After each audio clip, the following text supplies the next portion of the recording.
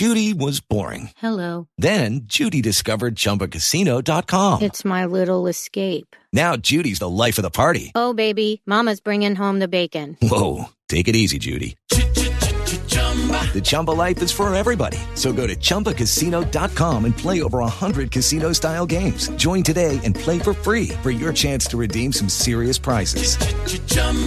ChumbaCasino.com. No purchase necessary. Void where prohibited by law. 18 plus terms and conditions apply. See website for details.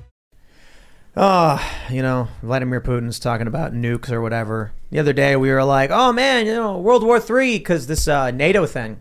NATO's basically like, somebody sabotaged something. And if you come for us, we will retaliate with collective force. And we're like, what does that mean? But it does sound like we're walking into what I would consider to be like World War III territory. And then today, Vladimir Putin announces he's annexing 4 regions, I suppose, of Ukraine. And then Volodymyr Zelensky formally files to join NATO. Huh. And if that actually happens, it is World War III. This would mean that NATO enters in, would admit Ukraine into the military alliance, fully understanding that they are currently at war. But of course they do. NATO is basically funding the entire operation. So why would NATO say no to Ukraine? Hey, we all knew what was going on. Let's just make it official. How about that? So we'll talk about that, plus a bunch of other stories. Text messages from Elon Musk released. Oh, this one's going to be funny. Elon may have to buy Twitter. So that'll get interesting. Before we get started, head over to timcast.com, become a member in order to support our work. We got all these hardworking journalists every day cranking out these stories, fact-checking and writing away, and field reporting on the ground. All for you. And as members, you are supporting their work. So if you want to see more of that, become a member. You will also get access to our other shows like Cast Castle, Tales from the Inverted World, and of course, Timcast IRL, uncensored, Monday through Thursday at 11 p.m. Don't forget to smash that like button, subscribe to this channel, and be the notification. People keep saying they're not getting notifications. Some have said they've started coming back, but it's very likely that, I'll put it this way. YouTube specified they are suppressing content because they're worried about mis and disinformation, and this right before the midterms. So if you think what we talk about and the news that we report on is important, then be the notification and share this video on any social media platform you got. Joining us today to talk about this and so much more is our good friend, Will Chamberlain. Good to be here, Senior Counsel at the Internet Accountability Project and the Article 3 Project. And looking forward to talking about, well, I guess not looking forward to talking about we're facing World War III. A big fan of Dilbert. Very happy to have him here with us here. I forgot about that. I forgot about that. That's right. That was your old nickname for me. And guys, okay, I promise, it's over. Or is it? Oh. No more. What are you doing? No more goofs. I promise. I'm just kidding. I just wanted to see how you guys would react. I had a lot of things to get off my chest this week. So I thank you so much for being patiently with me as we had this burden lifted away from all of us. And okay, we're going to be serious. And this is why I'm wearing a very serious shirt that says I identify as hyperinflation with our wonderful, bodacious inspiration to us all that you could get on thebestpoliticalshirts.com. Because you do that, this is why I'm here. Thank you again so much for having me and dealing with me and my humor and I like that shirt a lot. My pranks and my goofs. Hey everyone, I did my part. I'm doing my part to preserve world peace by learning the Cyrillic alphabet last night. I believe I have it memorized, so I'm going to recite it really quick. It's A, B, V, G, D, Ya, Yo, J, Z, I, Krakaya, K, L, M, N, O, P, R, S, T, O, F, K, C, Okay, we got it. U, yeah. Keeps going. Impressive. 33 letters. Thank Impressive. you. There's also two. You didn't cheat. No, I didn't cheat. I have it memorized. I did it. I learned letter by letter last night on the internet, and then I was memorizing it. I just kept repeating it. I repeated it like 15 times. The way to do it is you do as many as you can until you mess one up, then you start over. And you do that until you can get it in one playthrough, and then you repeat the playthrough 8 or more times, and after that you'll have it memorized. A lot of people don't know this, but Luke only reads Cyrillic. That's Yeah, true. his computer it translates all art. It's all English, Yeah, but it's just really. It's all scribbles. Full disclaimer: there are 2 silent letters that don't make a sound. It's a soft accent and a hard accent. Wait, are you saying Timcast IRL has been infiltrated by the Russians? No, he's Polish. Right. That's right. Sorry. You forgot Infiltrated by the Poles. And the great thing about Yeah, they're Cyrillic, NATO, so we're good. Cyrillic is it's phonetic. So if you see the letters on a map on a screen, you can just pronounce them each phonetically. There's no like O-I-S going that's nice. hua or anything. There's nothing like that in Russian. Oh yeah, no. English is bizarre. Yeah, it's very easy to read once you know what the letters are. Have fun with it. Well, we are all preparing for World War III differently. I'm just here pushing buttons in the corner, and I'm excited to hear what we have to talk about. I just want to bring something up boy. before we start the show. So, got big news. This New Year's, we have acquired something called the North End Domination of Times Square, which is, there's 2 towers. There's the Ball Drop Tower and the North Tower.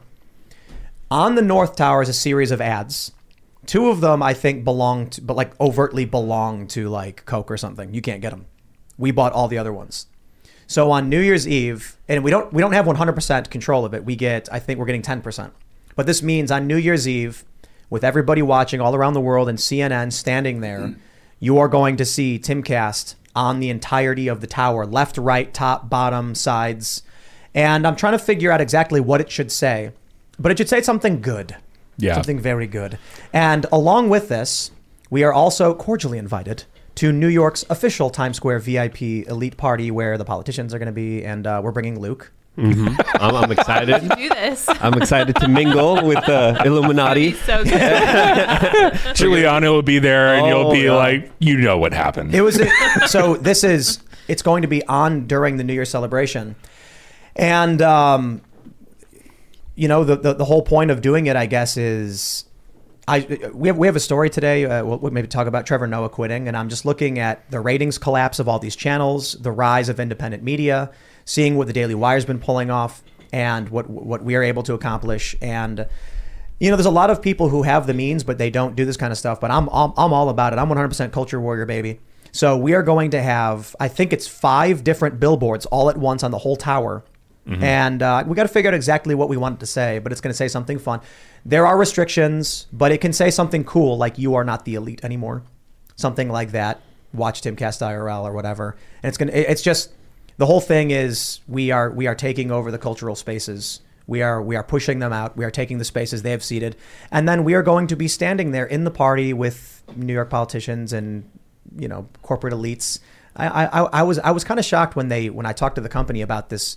And they said, we'll get you in the party. And I'm like, are you sure? And they're like, yeah. And I'm like, okay. I'm like, because it's not like we're going to act a fool or anything, but it's going to be really interesting to say the least. So I just wanted to say that. And I wanted to say thank you to everybody who supports the show. We weren't sure exactly if we wanted to do this because I was like, does it really matter that we are going to have this massive portion of Times Square on New Year's? And I talked to a few people and the answer was kind of like yeah, probably. Because that's a big statement to make, especially when they're constantly smearing us and lying about us in the media, just to assert ourselves above them. Oh yeah, and then have it be on every TV screen when Times Square is shown all around the world for the countdown. It's good. Do something like just seriously inspirational, because then no one can complain, and if they do, they look like a fool. I don't know. I was kind of do we want to have a chip on our shoulder and insult the establishment, or do we want to just brag? And be like, we're here, baby. Yeah. Pump up the kids, man. Give them something to live for. That's a good point. Or just send a message that makes them think and breaks the conditioning. That would be powerful. That's why you're going. Yeah, typically it's been me, Luke, Ian, and Michael Malice on the ads that we've done Times Square. I'm thinking maybe we go with the same thing. That'd be cool. But we'll see. We'll see what we have. Let's read the news. Let's jump into the story from The Guardian. Ukraine applies for NATO membership after Russia annexes territory. Volodymyr Zelensky dismisses Moscow's ceremony as a farce and rules out negotiations with Putin. So there you go. There he is. He signed the paperwork. I thought it was funny because I don't know what that paperwork says. For all I know, it could be like an order form for Giordano's or something, But he signed it and we watched him do it. And he said it was to join NATO. If Ukraine were admitted into NATO right now, we would formally be in World War III. Correct. Because of Article 5, yes. What is the Article 5? Is that you got to defend the NATO allies? Yeah, common defense. But if they're already at war, then it wouldn't trigger Article 5. as far as I don't concerned. know actually, but I'm pretty sure that effectively that's saying we're at war and that Russia is now at war with the NATO alliance. It's a mutual alliance pact. So if one member of NATO gets attacked, all of NATO has to come in and protect that one particular country that got attacked. But I think the way sorry, go ahead. defensive pacts work is if you're not in NATO when you get attacked, you can't be like, oops, hey guys, can I join NATO in retrospect? No, you weren't in NATO. Well, I don't not going think to. People aren't going to let them in. That's the way this whole conundrum gets solved. Is that NATO is not going to admit Ukraine right now. I lean towards that because it seems absurd you need one NATO member state to be like, nah. Yeah. But considering the fact that NATO is basically already involved. I mean, it's one thing to be already involved, is another thing to be formally at war. My understanding, correct me if I'm wrong, is doesn't Article 5 actually say that the attacked nation gets to dictate the terms of the assistance? I don't know. Let's pull up Article 5 of NATO. If we're going to talk about it. I think, and I could be wrong, I thought it was something like, if like France is attacked, then France says, okay, we need help and you guys are going to supply us with this. This is how World War I got started, was a bunch of defensive pacts. Well, so we want to avoid that. I was just going to say that. I was going to say historians reading our current history 100 years from now are going to be like, these idiots didn't figure out from the First World War that they shouldn't have huge alliances and pacts and protecting each other. There was a Second World War and a Third World War, and of course there's that famous Einstein quote about World War III being fought with weapons that are unknown, but World War IV and V being fought with sticks and stones. I'm butchering the quote here, but you get the gist of what I'm saying here. And this is just an atrocious situation that is extremely dangerous for everyone, and it's ridiculous. You said World War V? World War IV, World War V. Yeah, it was like, I know not. I'll pull it up just. Because I know not what weapons World War III would be fought with, but I know that World War IV will be fought with sticks and stones. Yes. Okay, round 2. Name something that's not boring. A laundry? Ooh, a book club. Computer solitaire, huh? Sorry, we were looking for Chumba Casino. That's right. ChumbaCasino.com has over 100 casino-style games. Join today and play for free for your chance to redeem some serious prizes. ChumbaCasino.com. No purchase necessary. Void where prohibited by law. 18+ terms and conditions apply. See website for details. That's a good quote. And then he goes on to say that World War V is going to be lit. Yeah, and I was like, oh wow, that's a great. It's a really terrible situation. I mean, first off, it's terrible that we have Russia annexing like parts of Ukraine and saying, well, this is now Russia. Because that puts Putin in a place where he doesn't have like an easy way to back down. I mean, that's impossible to back down. Right. He can't back down. He can't. I mean, he can't. But neither can any other Russian leader if someone were to take over after him. It's kind of like saying, this is what I wanted, now I've got it, so leave me alone. A little bit, but I mean, he's saying that Ukrainian territory is now Russian territory, and so I mean, it kind of eliminates the possibility of some sort of territorial compromise. Because, ultimately you want Russia, you want a negotiated agreement here. I think we all think that's best because we don't want nuclear war. If Putin is dying, like they say he is, and someone else comes in, that's it. What do you do then? Cede your newly annexed territory back to Ukraine? You don't. No, they could liberate it. It's also important to note here that the person that is most likely to take over for Putin is more of a war hawk than he is. We're also in a place where Russia hasn't officially declared war, even though we are in a war. Obviously, he's still calling it a limited military operation. But I do think that this setup could be the larger setup for the use of nuclear weapons, smaller tactical nuclear weapons, but also this could be, with his annexation of 4 new territories and regions today, an excuse to call out for a full all-out war, and then he's going to attack the infrastructure, he's going to get on the energy grid, and then truly we will see a very large escalation. And Will, I agree with you, but I disagree with you when you said, NATO's going to say no, because with how crazy this situation has been already, with how far it has been escalating, who knows if NATO says the situation got even crazier, he used nukes, let's just accept Ukraine right now and just make it official. I see that as a small possibility, but right now unlikely, but who knows how far we're going to go. I think that in the world where Putin actually did use tactical nuclear weapons, I don't know what NATO would do. And I mean, that's a terrifying world. I don't think they retaliate. Yeah. There's a really funny quote that I read. I can't remember who it was from, but they said if Russia were to nuke a NATO member state, NATO would not respond with a nuclear strike against Russia. They said the president would have to be a madman to sacrifice Boston for what was it? What's the Polish city? Poznan. Poznan. Yeah, he said you'd have to be a madman to sacrifice Boston for Poznan.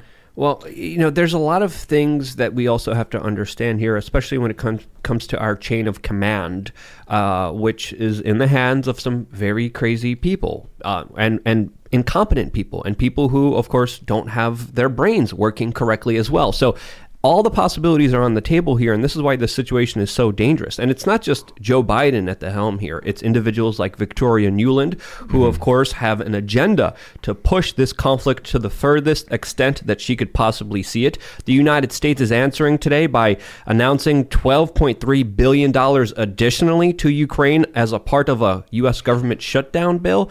Biden also just announced new sanctions. Poland is handing out radiation pills. This is crazy. As of course, there's a major battle now happening in Lyman, a major key city that's going to decide this conflict in a very major way within the next coming days.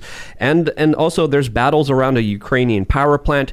Things are absolutely absurd, and I think they reached a point where I think there's no going back from it, sadly. I wish there was, but this to me is dangerous and extremely horrible for everyone involved here. So what have you guys done to prepare for nuclear war? Learn Cyrillic, my man. That's one way to start. No, I see. But Ian's not telling you. He's saying it's for world peace, but the reality is he thinks Russia's going to win, so he's getting ready. I want to avoid a conflict at all costs. No, when we're in the gulags, the actual Russian ones, he's going to be the guy making sure we get food by talking to the guards. It's like the man in High Castle, but in reverse, right? Yeah. Like basically, like the Russians have taken over the United States, and Ian's found a position among the occupying government. I learned that the best way to avoid death and destruction and chaos is diplomacy, so I'm rolling with that one.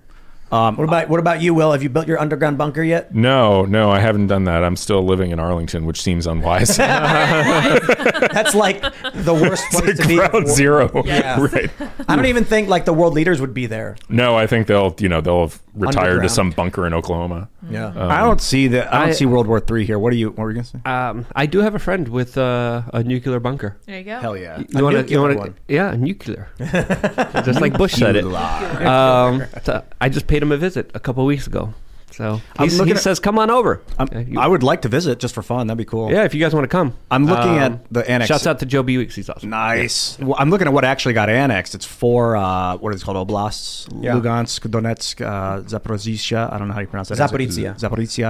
Kherson. Crimea. He annexed Crimea in 2014. But what it does is it takes Highway M14, which is the east-west highway from Russia, and it goes west to, it also took Highway East 105 and East 97 that go north-south. So he took the east-west highway that connects to these two north-south highways that take you down into Crimea. They want a trade post in Sevastopol. That's the whole point, is to be able to move military and trade stuff into the Mediterranean. At this point, I don't understand why they're not in NATO with us and one of our best trade allies. They have so much resources.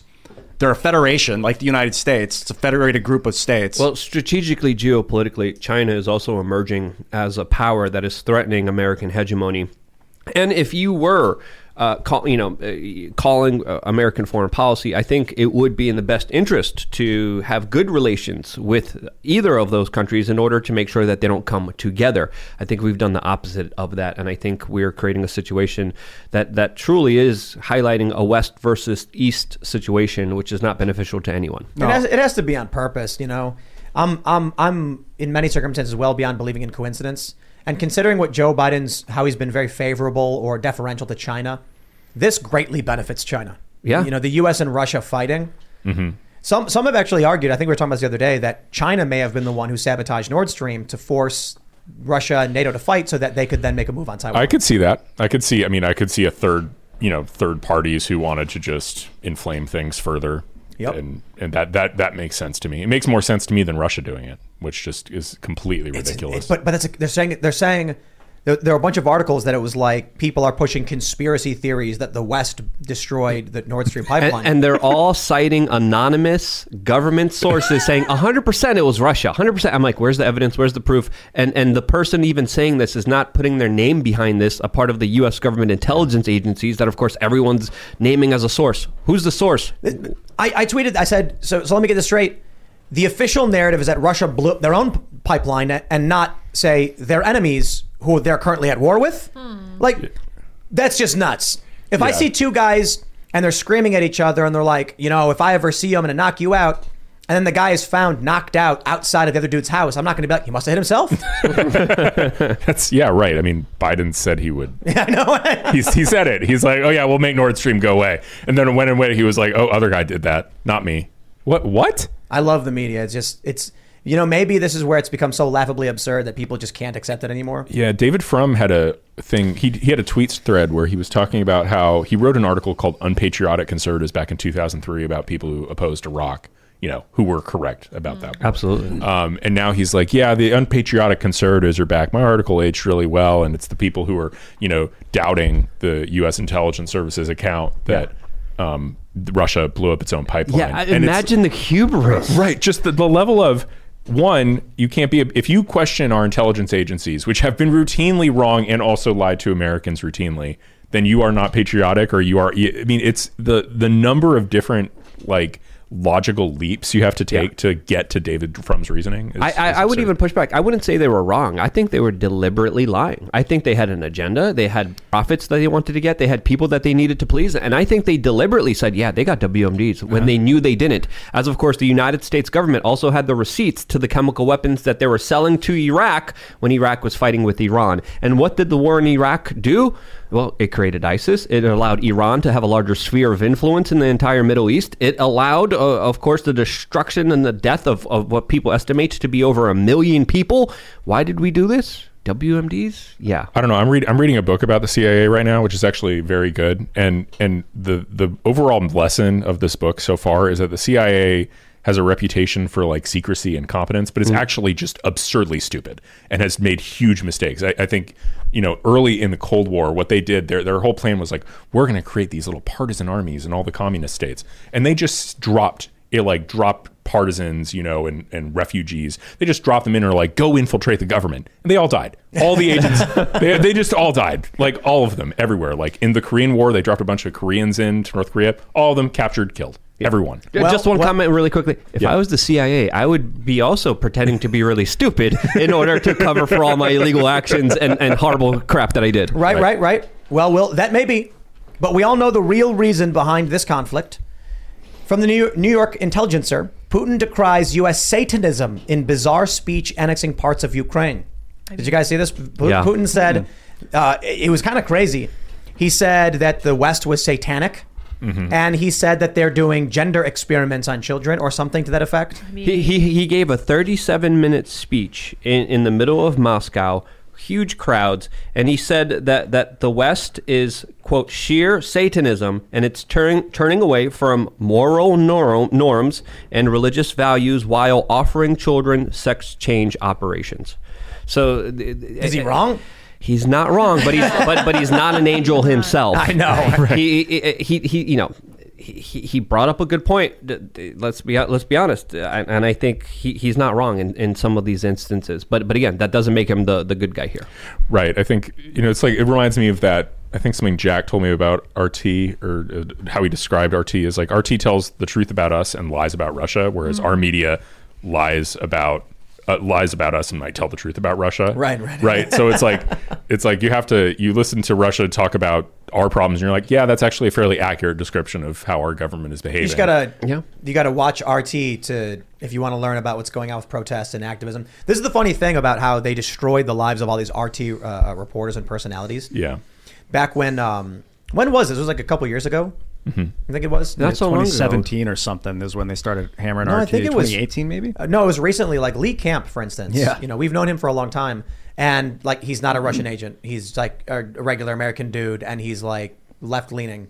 Mm-hmm. But they banned his podcast, which was unrelated to RT, simply because he worked for RT. Chris Hedges too, another very famous journalist, again on the left. also banned and labeled Russian propaganda. Abby Martin got it hard. Didn't Larry King work for RT as well? He did, yep. So here's what they do. So did Jesse Ventura. RT looks for people who have opinions that are bad for the West. They hire them and let them do their thing, basically funding these kinds of narratives. I've recently been really disliking this East-West narrative. Like, it's the line of demarcation runs through London. Are you kidding me? Like, that's not British Empire crap. And now they want to segment us into one area and say that Russia and China. Dude, the West is China. China is west of me right now. That's the West. I'm not going to play this British-centric game anymore. That was basically the idea, right? Yeah, London. Yeah, they wanted to take control of the narrative of who's where on Earth and say that they're in the middle. It's crazy. Well, they're the ones who have the zero. The king with his Greenwich Mean Time. freaking Bank of International Settlements in Switzerland. Look at that, man. And English is spoken basically everywhere. Yeah. You go to Japan and there's like the street signs and the highways are in English and Japanese. Colonists, man. They tried to colonize China just like they did to India. They tried with the Opium Wars and they failed. And that's a big part of why there's so much aggression. Putin actually said it is neocolonialism. And he said, this is great, he said the West is racist for spreading Russophobia. I'm like, okay, I don't know what you're trying to say. Like, what part of the U.S. is Satanist? Is it the woke stuff? Because that's what you're saying. Like, he plays a similar game, right? Yeah. I don't care which government. Someone super chatted us the other day saying like, no, Putin's fighting evil. And I'm like, oh. No, Putin launched an aggressive war and invaded his neighbor. Right, that's bad. And it's wrong, and it kick-started all of this. It's right, it's not a defensive war. You're right. It is a war of aggression, but it's a war of aggression where your enemy has rockets right on the border of the country next to you. So, like, who's the aggressor? Right. It's just war. I mean, two wrongs don't make a right either. This isn't. I mean, I don't know. I'm sorry. Like there are situations where in a seemingly aggressive war is actually someone responding to acts of war by the other side. I think the classic example of that is the 6 Days War, where Israel was. Egypt put in place a naval blockade of the Red Sea and prevented Israel from accessing and shipping anything. Okay, round 2. Name something that's not boring. A laundry? Ooh, a book club. Computer solitaire, huh? Ah, sorry, we were looking for Chumba Casino. That's right. ChumbaCasino.com has over 100 casino-style games. Join today and play for free for your chance to redeem some serious prizes. ChumbaCasino.com. No purchase necessary. Void where prohibited by law. 18+. Terms and conditions apply. See website for details.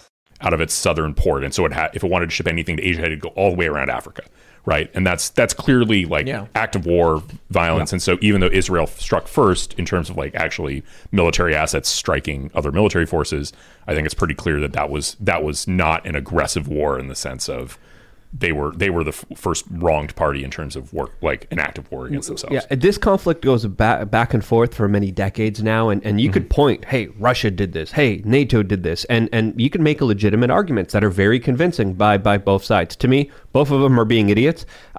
People shouldn't be dying for governments. Politicians should be fighting their own wars and shouldn't be sending innocent people to do it. But you made a very, very, very good point there, talking about the 6 Day War being brought on by, of course, the stopping of trade and trade routes and denying countries resources. It is what usually sparks wars.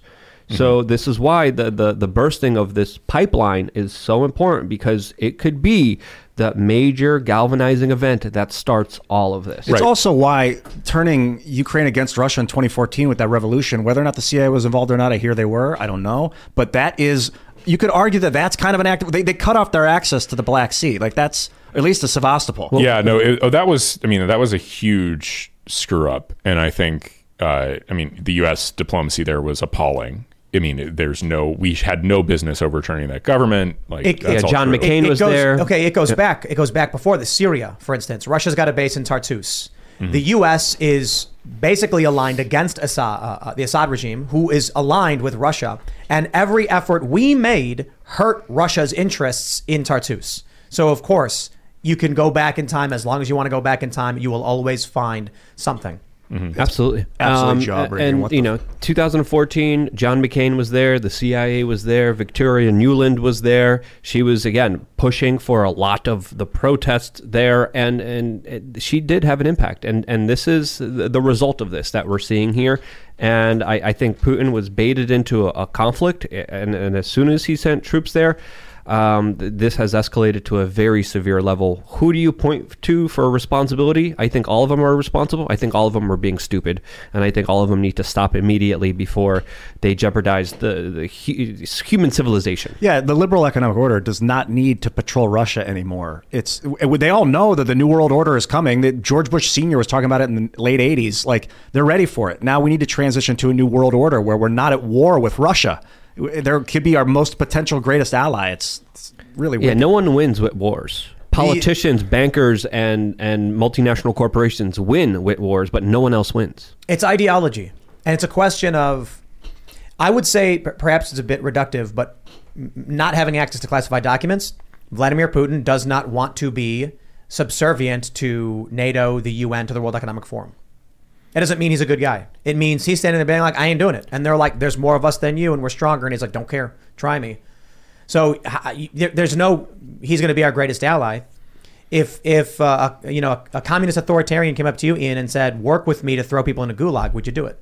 No. I would say no. I'm not saying that's what is literally happening between the two powers. I'm saying there is a line where you would be like, I will never work with you. We will not be allies because the ideologies are just too disparate. Yeah, it would be, I don't want to adhere to the World Economic Forum's laws and sanctions and give corporations the ability to sue American taxpayers if we don't buy their products. Like, that's what the TPP, Trans-Pacific Partnership, wanted with their investor state dispute settlement clause that got Trump, thank God, overturned. I don't want that stuff either. I don't think Putin wants that crap. I agree. I think so. So we need to build something better, but we're not going to do it if we're at war. But see, Russia is doing something similar when they're trying to build up the Russian Trade Federation.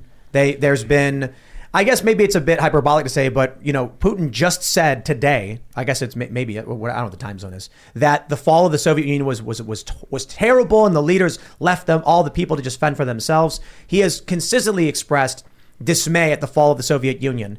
And it looks like all of his actions that he's been doing in terms of building up this federation, he wanted Ukraine to join the Russian Trade Federation. He wants to build what the West is also doing. So it's just like, pick your poison. I happen to think this, ladies and gentlemen, you want the U.S. to win. More importantly, we need to win politically so we can stop the war. But if a war is going to happen, you want the U.S. to win for one simple reason: you live in it. And as much as you might really hate Joe Biden, despise his politics, because I certainly don't like the guy, at least you can recognize you share one thing in common. You share a place, like you share the United States. And so that means as much as Biden might be selling us out and being corrupt, he doesn't want to lose his property value. So even if that means on a scale of 1 to 100, with 100 being like shared values and 1 being like barely any, you have 1. With Putin, you don't have any. Putin, some people are posting things like, oh, but he opposes Satanism and the World Economic Forum. No, we're not. You don't want Putin to win. No, Putin is a different kind of the same bad. Right. Of a similar bad. He's another politician. So it's a rock in a hard place. Yeah, he's another politician. Who's been in power for how long? 22 years? I think many decades, who's looking out for himself and looking out for his country and his interests. And a counter argument I would make is that no one's going to win this war. If there's a war, no one's winning this one. I'm going to win. You know why? Because I got chickens. But I think I read somewhere something pretty insightful, which was that, we tend to be very annoyed with like the Biden and the Democrats' hypocrisy when it comes to this stuff. And it's very frustrating. And one thing about Putin is he's not really a hypocrite. He's just sort of will to power, straightforward, like, yes, actually, I just want to conquer your country and I'm going to do that now. Rather than sort of like, mixing messages. Machinations. And so like, there's a tendency for us being super frustrated with how ridiculous the Democrats' rationalizations can be, that we're just like, oh, breath of fresh air, somebody who just says what he wants. But you have to realize like, no, that's actually, that's very, very evil and wrong. Right, like to have this will to power style of Putin and just trying to conquer your neighbors. Well, that's what almost every politician is, essentially, if you kind of go down to the bare minimum of it. And Putin does release a lot of disinformation, a lot of propaganda. He does like to confuse people. He does use a lot of different tactics that the West doesn't usually deploy. And I remember seeing, I forgot which documentary this was, but it was describing his strategy of financing his opponents, of creating confusion, of creating a situation where you weren't able to fully understand the larger political ramifications of it. But while everyone is confused and debating, he gets all the power himself. I forgot the documentary that perfectly described this kind of larger psychological trick that politicians play on the people. I'm going to try to remember as much as I can. That's one. I mean, that's what politicians always do. How do you know a politician's lying? His mouth is moving. His mouth is moving. Exactly. Wait. Their mouth is moving. That's right. Politicians can't be ladies. I don't like that. His mouth is moving. Yeah, politicians aren't people. I don't like that Vladimir's been in power for 22 years. That really upsets me because I think the point of the Russian Federation was they were creating some sort of democratic republic. I don't know if they consider themselves a republic, if it's just a federation at this point, whatever that means. But he stepped out and he was gone for a little while, and they said his lackey was running the show while he was behind the scenes. But then it's like he came back, and at that time I was like, well, I think what he's doing is he's afraid that the liberal economic order, the military war machine, is going to take over the world, and he wants to make sure that it doesn't happen on his watch. And until he's comfortable that the United States is the good guys again, he's going to be there protecting Russia. But that doesn't justify wars of aggression. I don't justify that stuff. Yeah. But and maybe that is his methodology. Like if I let someone come into power, they're going to be weaker than me. They're going to capitulate. And I can't let that happen. Hyper normalization is the term that I was looking for that describes what I was just saying. It was a part of a BBC documentary from 2016. And there's a small clip of it that is absolutely fascinating and explains what Putin kind of mastered, but I think is also being practiced here in the West as well, that I think a lot of people should understand. This larger trickery, these larger psychological tricks played on by politicians against the people. Hyper-normalization is the word of the day that you should look up. Filmed by Adam Curtis. I was going to say, look on the search engine. Look on the Brave search engine. Mm-hmm. Since the 1970s, given up on complex real world and built a smaller fake world run by corporations and kept stable by politicians. That's the impetus of the 2016 BBC documentary Hyper-Normalization. And that runs parallel with like the insurance agencies that are attempting to take over the world medically and control doctors' 7 minutes that they get to spend with their patients. Instead of the old doctor-patient relationship, you got pharmaceutical companies and insurance agencies trying to run things. I just love how we have commercials where it's like, is Florbostrone right for you? Call your doctor. And I'm like, no. May cause death. Like, why would I call my doctor and be like, I saw a random ad for a drug. I have no idea what it does, but they looked happy on the commercial. Yeah. It's like, I don't know. Yeah. And then they're friends with the insurance salesman rep. And then if they like the rep, they sell the rep's drug.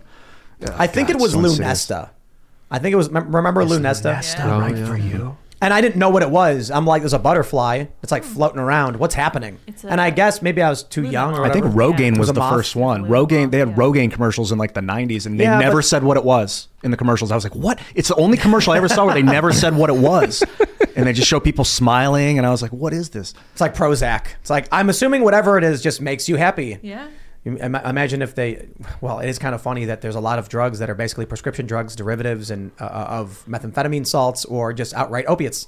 And so they're basically like, we're going to make opium and heroin illegal, but if you get a prescription of a different form of it, we're going to put a commercial on. And I don't think they actually do commercials for that stuff though, but they crank it out through the pharmaceutical industry. I don't know if we need American constitutionalism for the future. We could have a global organization where we don't use the American Constitution and it's much different. It terrifies me to think that a corporation would implement its function onto top-down governance, and you'd have like, World Economic Forum and Pfizer and Johnson & Johnson and, Boeing running everyone's lives. That's like, I don't like that. That's why I like this decentralized kind of autonomy that we've got in the United States. I want to jump to this story we got from the Daily Mail. Poland starts handing out anti-radiation tablets as battle rages around Ukraine nuclear power plant. I don't think it's the nuclear power plant, but they do mention Putin's fresh nuke threat. So I believe this is potassium iodide. Yep, potassium iodide tablets. Okay. First, as a PSA to everybody to explain what this is, it's basically iodine. What happens? You eat it. It goes into your thyroid. When your body absorbs as much as it can, it will reject the rest. If radioactive iodine is in the air or on the ground or all over the place and you're eating, your body will absorb it and put radioactive iodine in your thyroid, which then causes problems. This does not protect you from anything else. People seem to think that like, if there's a nuclear bomb that goes off, you take one of these and it protects you from the radiation. Like it protects your thyroid from iodine. But I don't know exactly what kind of radioactive materials are going to be littered all over the place.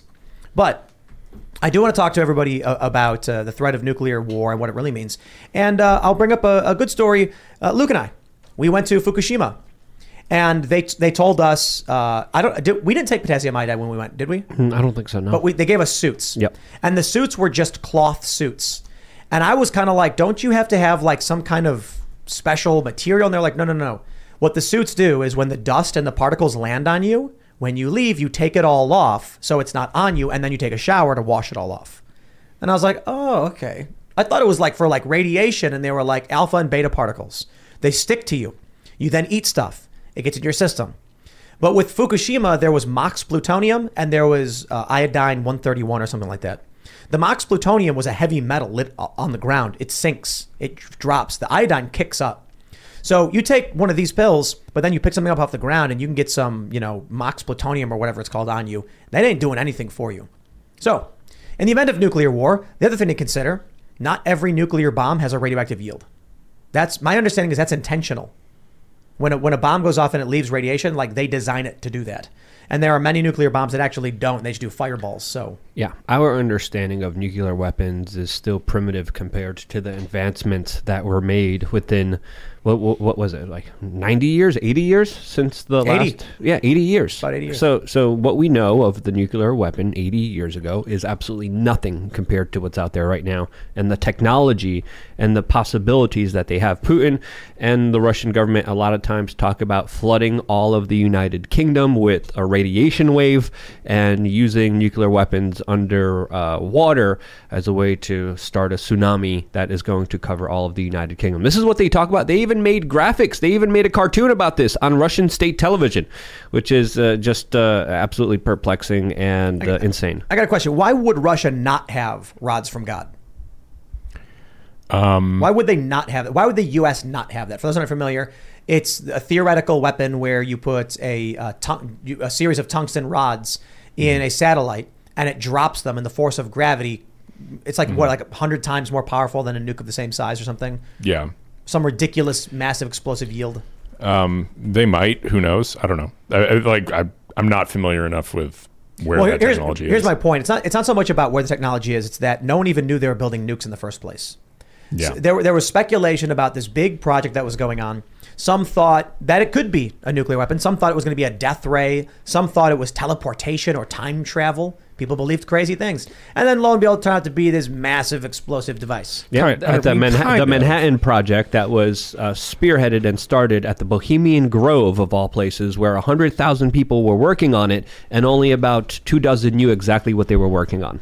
Right. I mean, that said, I don't know. The way I read. Have you read The Making of the Atomic Bomb by Richard Rhodes? No, I have not. Very, very great book, by the way. But I was looking into the Bohemian Grove, and then they were just bragging, oh, the nuclear bomb was pretty much created here. And I'm like... Kind of. I mean, my understanding based on that book was that there were a series of experiments done and publicized in like 1939, 1940 in Germany, of all places. Yep.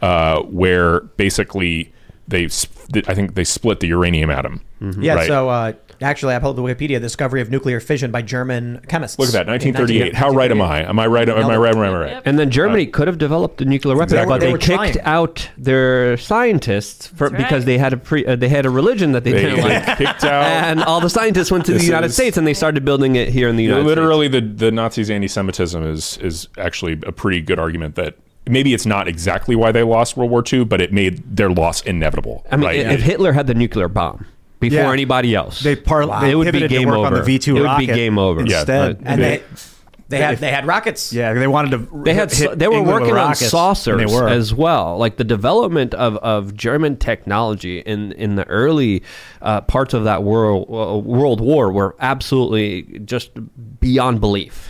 You want to continue with what you're saying that 1940? Oh yeah. So basically, but like once this experiment happened, and there were scientists around the world, having seen this experiment, understood the implication was a nuclear bomb is possible. And so that's, so Germany started working on it. We started working on it. I think England, other countries started working on it too. So it wasn't I guess it wasn't a secret at that point. It was sort of, if you were in the scientific community, it was like all the scientists started talking to the politicians of like, we know this is possible. You should really invest in this because you don't want the other guy to get this first. Because it's just how much energy was necessarily created from splitting the uranium atom was enough to make people realize that it could create a chain reaction in a bomb. And I would even argue, Germany lost World War II, but I would say the Nazis didn't. How so? I mean, you mean because Werner von Braun came to us or something? A lot of them went to Argentina. Two, the Russians and the Americans scooped them up right after the war, and then had them work on NASA, had them work on the Russian space agency. What was that? Was that Paperclip? Yeah, that was one of the Operation programs. Paperclip, and the death of Hitler is still being contested by many historians. There was no body as well, so he could have been in Argentina this whole time. Argentina gave them safe haven. Well, look, they did lose. That doesn't mean that's not winning. Their influence escaped. Like I'm making a very nuanced kind of argument here. I'm saying that the ideology was passed on through a lot of the top figures being saved through Operation Paperclip. I don't know. I mean, I wouldn't call Werner von Braun like a top Nazi. I mean, he was a member of the Nazi Party, but he was a rocket scientist, right? Yes. Like, and that he didn't. That was, he was a rocket scientist in Germany. Not saying he wasn't a bad guy or a good guy. I'm just saying, like, he wasn't Goebbels, some ideologist who's spreading it. Yeah. And then you look at people like Eichmann, is the classic guy who went to Argentina. I mean, he had to be incognito for 20 years before the Israelis finally found him, kidnapped him, and tried him in Israel. Not to mention, there's a bunch of really crazy stories, like the was it the Isdal woman? I think it was called. I went to this is an amazing story. I went to Bergen, Norway, a while back. Mm-hmm. And there's this legend they have where they found a woman dead up in the mountain just outside of town from smoke inhalation, they said. And it's been a long time since I've gone through the story. We interviewed a bunch of people in Bergen. And there were like passports, outfits. And so one of the leading theories was that she was Mossad hunting down escaped Nazis in various countries. And they were being summarily executed, so not escaping. But in this instance, this woman was killed by the person she was sent to assassinate. And so they found her body, didn't know who she was, saw a bunch of aliases and passports, never figured it out. But people are like, they believe that Mossad went on for decades, probably even still now, are hunting these people down. There was a story not that long ago of like a guy who was like 90-something years old. Was it like 98? Yeah, I heard of that. And he was like a Nazi guard and they found him. They arrested him, didn't they?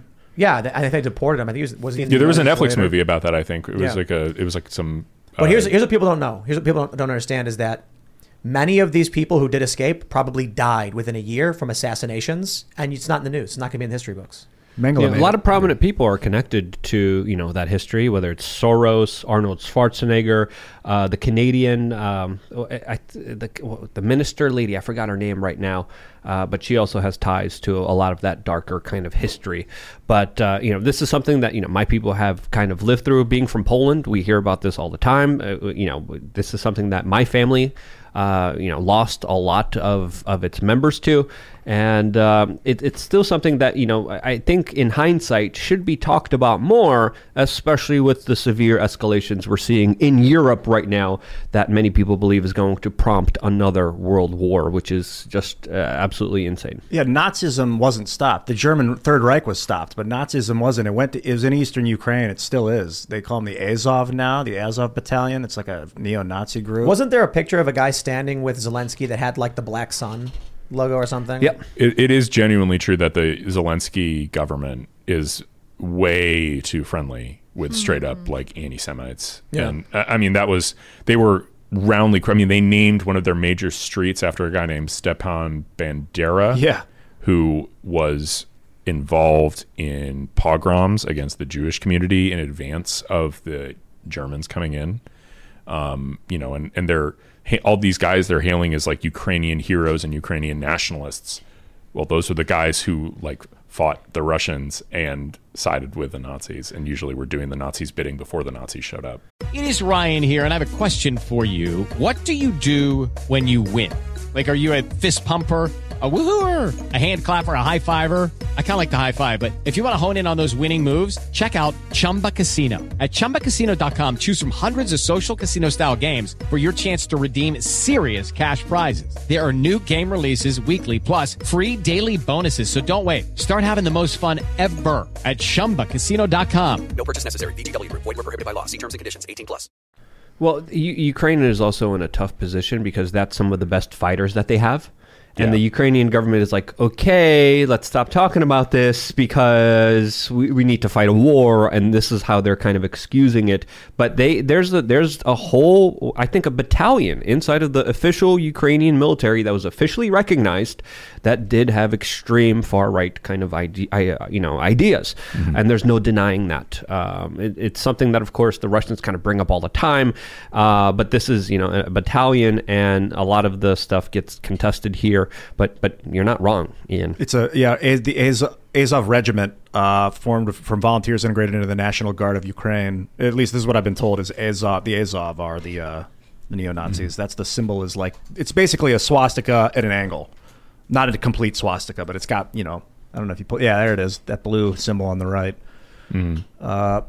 I don't know. This is what I hear. This is propaganda, but I can't imagine being in the United States and hearing propaganda that our supposed allies are Nazis. It's not merely propaganda. Like that, there's real truth to that. I mean, you can look into, Jewish associations lighting up the Ukrainian government for their actions in support of Azov, and a lot of their public resurrection of these World War II figures who were anti-Semitic. The problem with war is pushing countries to war is that the worst, I'm not saying that the Azov are the worst, but violent extremists will rise up to fight because those might be your best fighters because they're violent extremists. That's what they do is they know how to fight. This weird problem for Ukrainian nationalism in general, right? Because Ukraine doesn't have this long and deep history as an independent nation. So they're kind of have to reach for these figures of nationalist pride in Ukraine who have these very, very checkered pasts.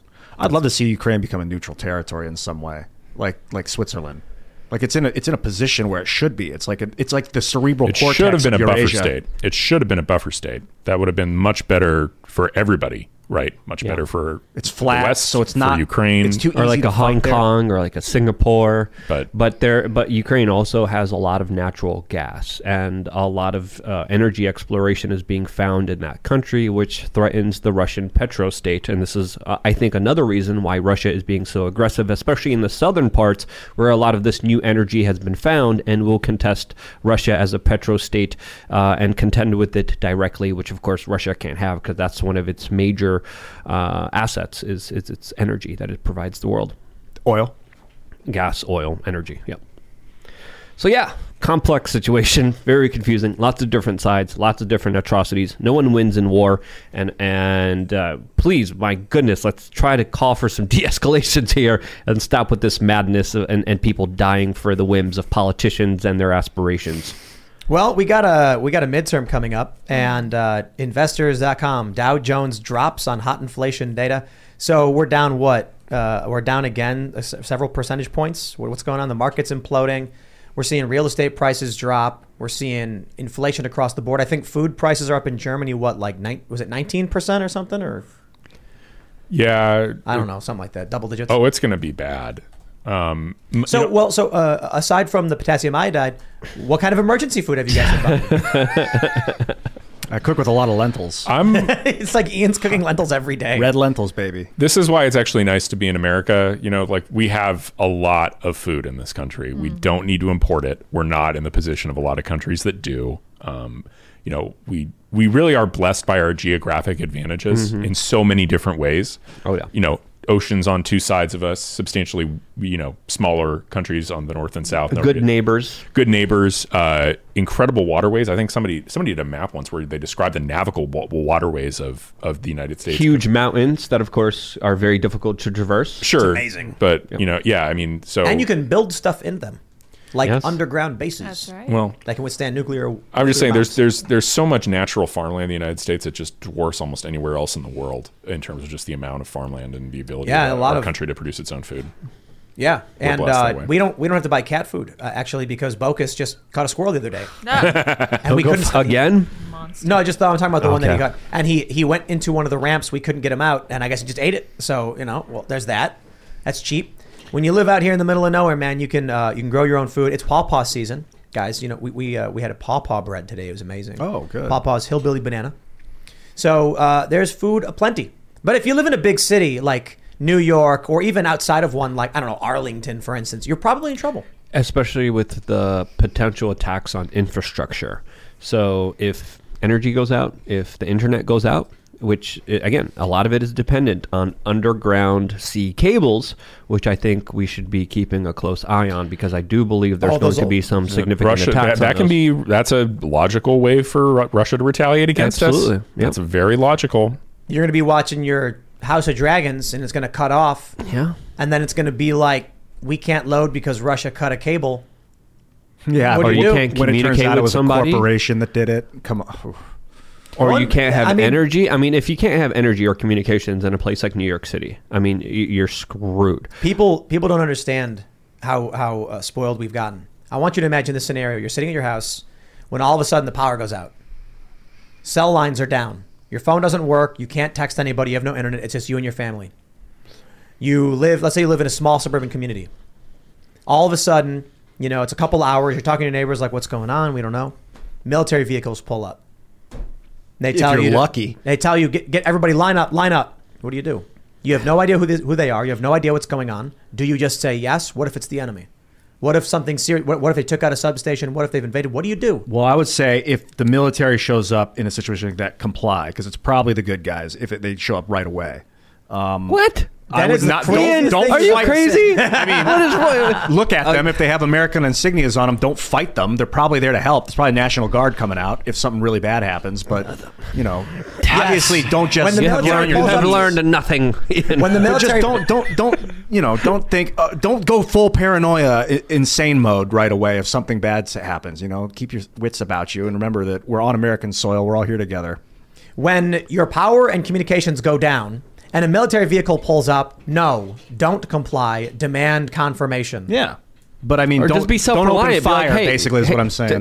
Just leave and then let be.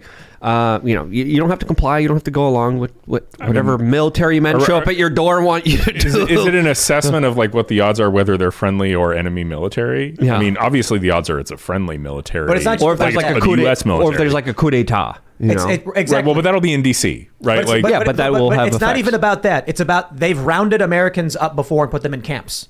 Right. In World War II, this happened. But even I mean, Don't just say, sure, I'll get on the bus. well, but should the Japanese have violently resisted the efforts of? Would that have been smart for the Japanese? They could have peacefully and passively resisted, at the very least. I don't know. I think it. It's one of those horrible things, but the outcomes for the Japanese people who resisted would not have been better than those that complied. It's an appalling human rights abuse by our government, but that doesn't mean that the correct and practical course of action for the victims of that oppression was to violently resist. I'm not sure at the same time the appropriate response is to willfully enter a concentration camp. No. Don't just jump into the fire when you see it burning, but use discretion and don't just assume it's the enemy if something bad you don't have to happens. resist. You don't have to comply either. But you could force the issue and make it more of a debate. Yeah, more of sure. A conversation. You could definitely make it some sort of civil disobedience. Or avoid it. I mean, avoid it. We're talking about overt violations of the Constitution, and civil rights and human rights. Right. Criminal actions being made against the American citizens because they were scared that some of them, because of the way they looked, may have been spies. In hindsight, if you were Japanese during World War II, what would you do? I don't know. That's I think that I would try and avoid detection by the government. Right. I would try and avoid it. I don't think I'd start shooting at government agents to avoid being taken to one of the camps. But I think I would try and I'd try and avoid them, hide. You want to, of course, try to go through everything before resorting to violence. You want to try all options: peaceful civil disobedience, protesting. But It's a difficult better situation. question. What should the Jews in Germany have done? Different, given that and I think the Warsaw Uprising demonstrates this, right? Mm-hmm. The way that there is a category difference between how we treated the Japanese people and how the Nazis treated Jews, right? Yeah. The camps versus genocide is a big gulf. And But so a lot of the Jewish people, and it wasn't just Jewish people, it was Polish people, it was gay people, a lot of these handicapped people, a lot of gypsies. them, they weren't beaten and dragged into these train carts. Many of them were just, they pulled them and said, all right, we're getting in, we're bringing you to a camp. Yeah. Well, a lot of them were also work camps. Like my family got sent to a work camp, and then they had death camps as well. So my great grandmother was in a work camp with my grandmother. My grandmother tells me the stories and the craziness of that situation, and she was extremely lucky. And randomly, a family just decided to pick her up after her mother, my great-grandmother, was sent off to death camp, and she died there. And a family adopted my grandmother, and that's the only reason she survived. That's the only reason I'm here today. They went to a work camp and picked her up? In Poland, when the German government took over during World War II, if you had a number of kids, you didn't have to pay taxes. And the state liked that you had a number of kids because you were procreating. So there was a family that didn't have enough kids to not pay taxes, didn't have enough kids to get the government benefits. So they adopted one off of one of the trains that was heading off to the Stutthof camp. Wow. And that's where, my great-grandmother passed away. So in hindsight, I mean, it's something people should consider. Luke was born in a Soviet satellite. Yeah, I was like this stuff's not... My family took part in the Solidarność protest. That, of course, was a big part of taking down communism, a big part of taking down the Soviet Union. So now people know where he gets it from. Well, yeah, absolutely. You're raised in this stuff, and you have your family tell you, "Hey, this happened to your uncle. This is the torture that he went through. Hey, this is the secret jail, the secret, this is the craziness that we faced. This here, then, and then, and then." And you keep hearing these stories, and it's just absolutely, it builds who you are because it teaches you the important lessons of history that sadly a lot of people have forgotten. And this is why I'm so passionate about these issues. This is why I've been at this for so long, because the writing is on the wall. And I think it's only a matter of time until we repeat history. And I think in many instances we already have. You mentioned communications being part of the danger of loss of electricity and all that in New York or wherever. But so would it be wise for people then to get CB radios with solar, absolutely. a solar charger or something? Yeah. They'd probably get that for $100. A regular AM/FM radio. Yeah, $28. Hand crank. You ever see those? You can crank it to charge the battery. Yeah. Get one of those. It's exhausting. You charge for a while, but it works. But you want to hear what's going on, because they may say, you'll turn the radio on and it'll say a large group of whatever are heading south down I-90. Leave the area now. It is estimated they'll arrive within 1 hour, and then you're going to be like, okay, it's time to get out of here. Yeah, two-way radio too. That'll if the internet goes out. Yeah, that's the kind of stuff that's happening in Ukraine, I'm sure. Yep. Right? Or happened especially during the advances. I mean, people just don't get it. All right, imagine you're in your neighborhood. Imagine there's shooting going on in every direction. You walk outside. It's cold. Do you wear a coat? Yes or no? Yeah. You get shot. Oh, right. Because someone sees you, they don't know what you're carrying. They say, "Don't know, don't care. I'm not taking the risk." When there's active conflict going on, this is actually something that happened. A guy, I think it was like a civilian, was walking down the street. Someone shot him because they were like, the coat was big. They couldn't tell if he was armed or not, and they didn't want to take a risk because there's Russian and Ukrainian forces fighting. You see a random guy, you say, "You want to risk it? You want to be the one to walk over to him and make sure that he's on your side or not? Or would you rather just sweep the area with your team you can trust and say, screw it to everybody else?" People don't get what war is like. I'm not going to pretend to have been in it. I've been in civil unrest and some civil conflict, and even then, it's crazy. The craziest thing about it is how normal things continue. This is what really bugs me about the whole Civil War narrative. When Scott Adams and Bill Burr were like, "Go outside, nobody's fighting." Scott Adams said, "There's not going to be a civil war." You know how I know? And then he said, "There's no appetite for outside of Twitter's imagination." And someone responded, "How do you know?" And he said, "What's your source?" He said, "I went outside." Yes, I've been. I was in Kiev during the Euromaidan protests. There were riots. There were police. It was getting crazy. They were tense. And then you walk 2 blocks, and you're at a shopping center. In fact, the shopping center was in the Maidan Square. So you could walk from the protests where there had been people firebombing tanks or APCs, and you could walk inside and I'm going to buy this coat right here in this shopping. In Egypt during the revolution, you could walk 2 blocks from Tahrir Square, and there's a McDonald's with people eating cheeseburgers, and they're watching the game. In the Hilton Hotel, you could walk in while people. This is the craziest thing. I'm on the 26th floor looking down. People are throwing things at each other. They're shooting each other. It was two rival factions, the secular group and the Muslim Brotherhood. APCs start rolling through with people riding on top. They're hooting and hollering. I walk 10 feet and there's a casino. People are playing games and acting like nothing is happening. People seem to think that when war breaks out, it's everyone running around, flailing, throwing things and screaming. People still have to live. Stores try to operate. Sometimes it gets so bad that the bullets stop people from doing it. But if you look at these videos out of Syria, And there are people walking down the street carrying like a basket full of fruits while there's like shelling going on. What are they supposed to do? They got to eat. Humans still have to do these things. The craziest thing, when the war in Syria broke out, we tried pursuing the story while at Vice.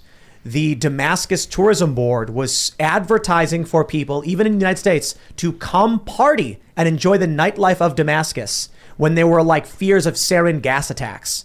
And so we were at Vice and we were like, can we do this?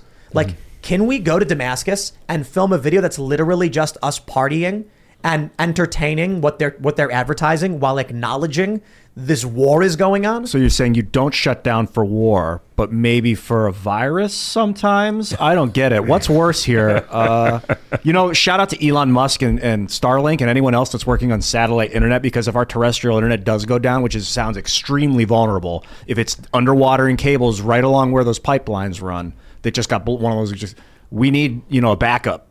And if we got internet satellites, then at least we'll be able to keep talking to each other. I think that we can maintain order in a blackout. There's satellite communications, two-way texting devices. They're only a couple $100.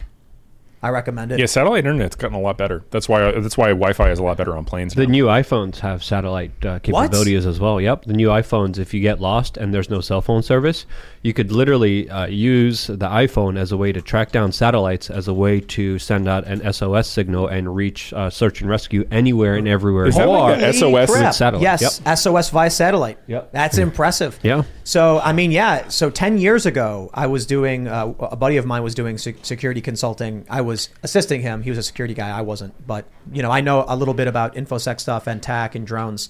But one of the things that he got was a two-way texting device that allows you to send text messages. It's this little gray box. I'd have to imagine 10 years later, the technology is vastly improved. So that's really cool. And now it's in your cell phone. The new iPhone 14. Well, you got one? Great. No, it's not even tracking. It's not even the phone. It's in the software update. Right, like I think my phone, which is a 13, I remember seeing that SOS icon. Sure, because it's a new antenna that they're using to link with the satellite. You might be right, but I'm not that. I don't know. My phone I think my phone suggests it, because like when I have no bars, I see SOS, and I'm like, that must takes be over a minute to send under trees with light or medium foliage. That's crazy. Wow. If you're in ideal conditions, you have a view of the sky and the horizon. It'll take 15 seconds to send. Oh my gosh. It's just an SOS call? You don't get to send text? Can you send text? Well, you send information about what's going on here, and you go through the prompts, especially it is if you're iPhone lost. 14. Okay. Yeah, okay. It says, it is coming with an update, but it says using emergency SOS via your iPhone 14. Okay, I guess you have to have an iPhone 14. Yeah. Wow, I actually want to get one now. I mean, imagine you're hiking and you get lost. Yeah, that's you just hold it up and just wait for a minute. That's and then they're going to get a GPS coordinate, then you just bunker down. Right. Wow. Yep. Cool stuff. Modern technology. That's awesome. Yeah, it can be used to track you everywhere you go. There's probably like a back door in there that, of course, is like 100. Satellites. We can't see what he's saying. Send in the satellites. But it gives you the chance to track yourself, which is pretty cool. Yeah, this software should be free for sure. Now there's no escaping the DARPA darknet and the surveillance system. Well, the worrying thing is that technologies eventually become necessities. Luxuries become necessities. So what happens is in 20 years, you're walking through a forest. There's a guy a park employee or a park ranger pulls up and he goes, "You didn't register on the beacon system. Where's your GPS?" It's like, "I don't have one." Put your hands behind your back. But I'm from 2021. Let me go. Where's your permission slip to be in nature? Which is what they're doing more and more of. You literally need permission slip to go into a lot of national parks, and you need to make reservations sometimes years in advance. Yep. It's absolutely crazy that the government is limiting people's ability to be in nature, and that's just I want to use some French language here, but I won't. Absolutely wrong. It's funny that they call it French. When people start swearing up a storm, they're like, "That's French, man." I love the French. Yeah. The French are awesome. Shout out to the French, man, and their Statue of Liberty. All right, let's talk about Elon Musk. So for those that don't know, Elon Musk's text messages have been released. Not all of them, but many of them. I love this. And some of them are like really silly. Like, what is this? I jump on a grand for you. Like, I jump on a grand for you. Well, this is what happens when someone's got an iPhone and then they like your text. Android users see this ridiculous message. Like and yeah, and I get it. And I'll say something like, "Oh man, I'm feeling sick," and it'll be like, "Liked, oh man, I'm feeling sick," and I'm like, "Thanks for letting me know, I guess." But on like that one, you're just tapping it.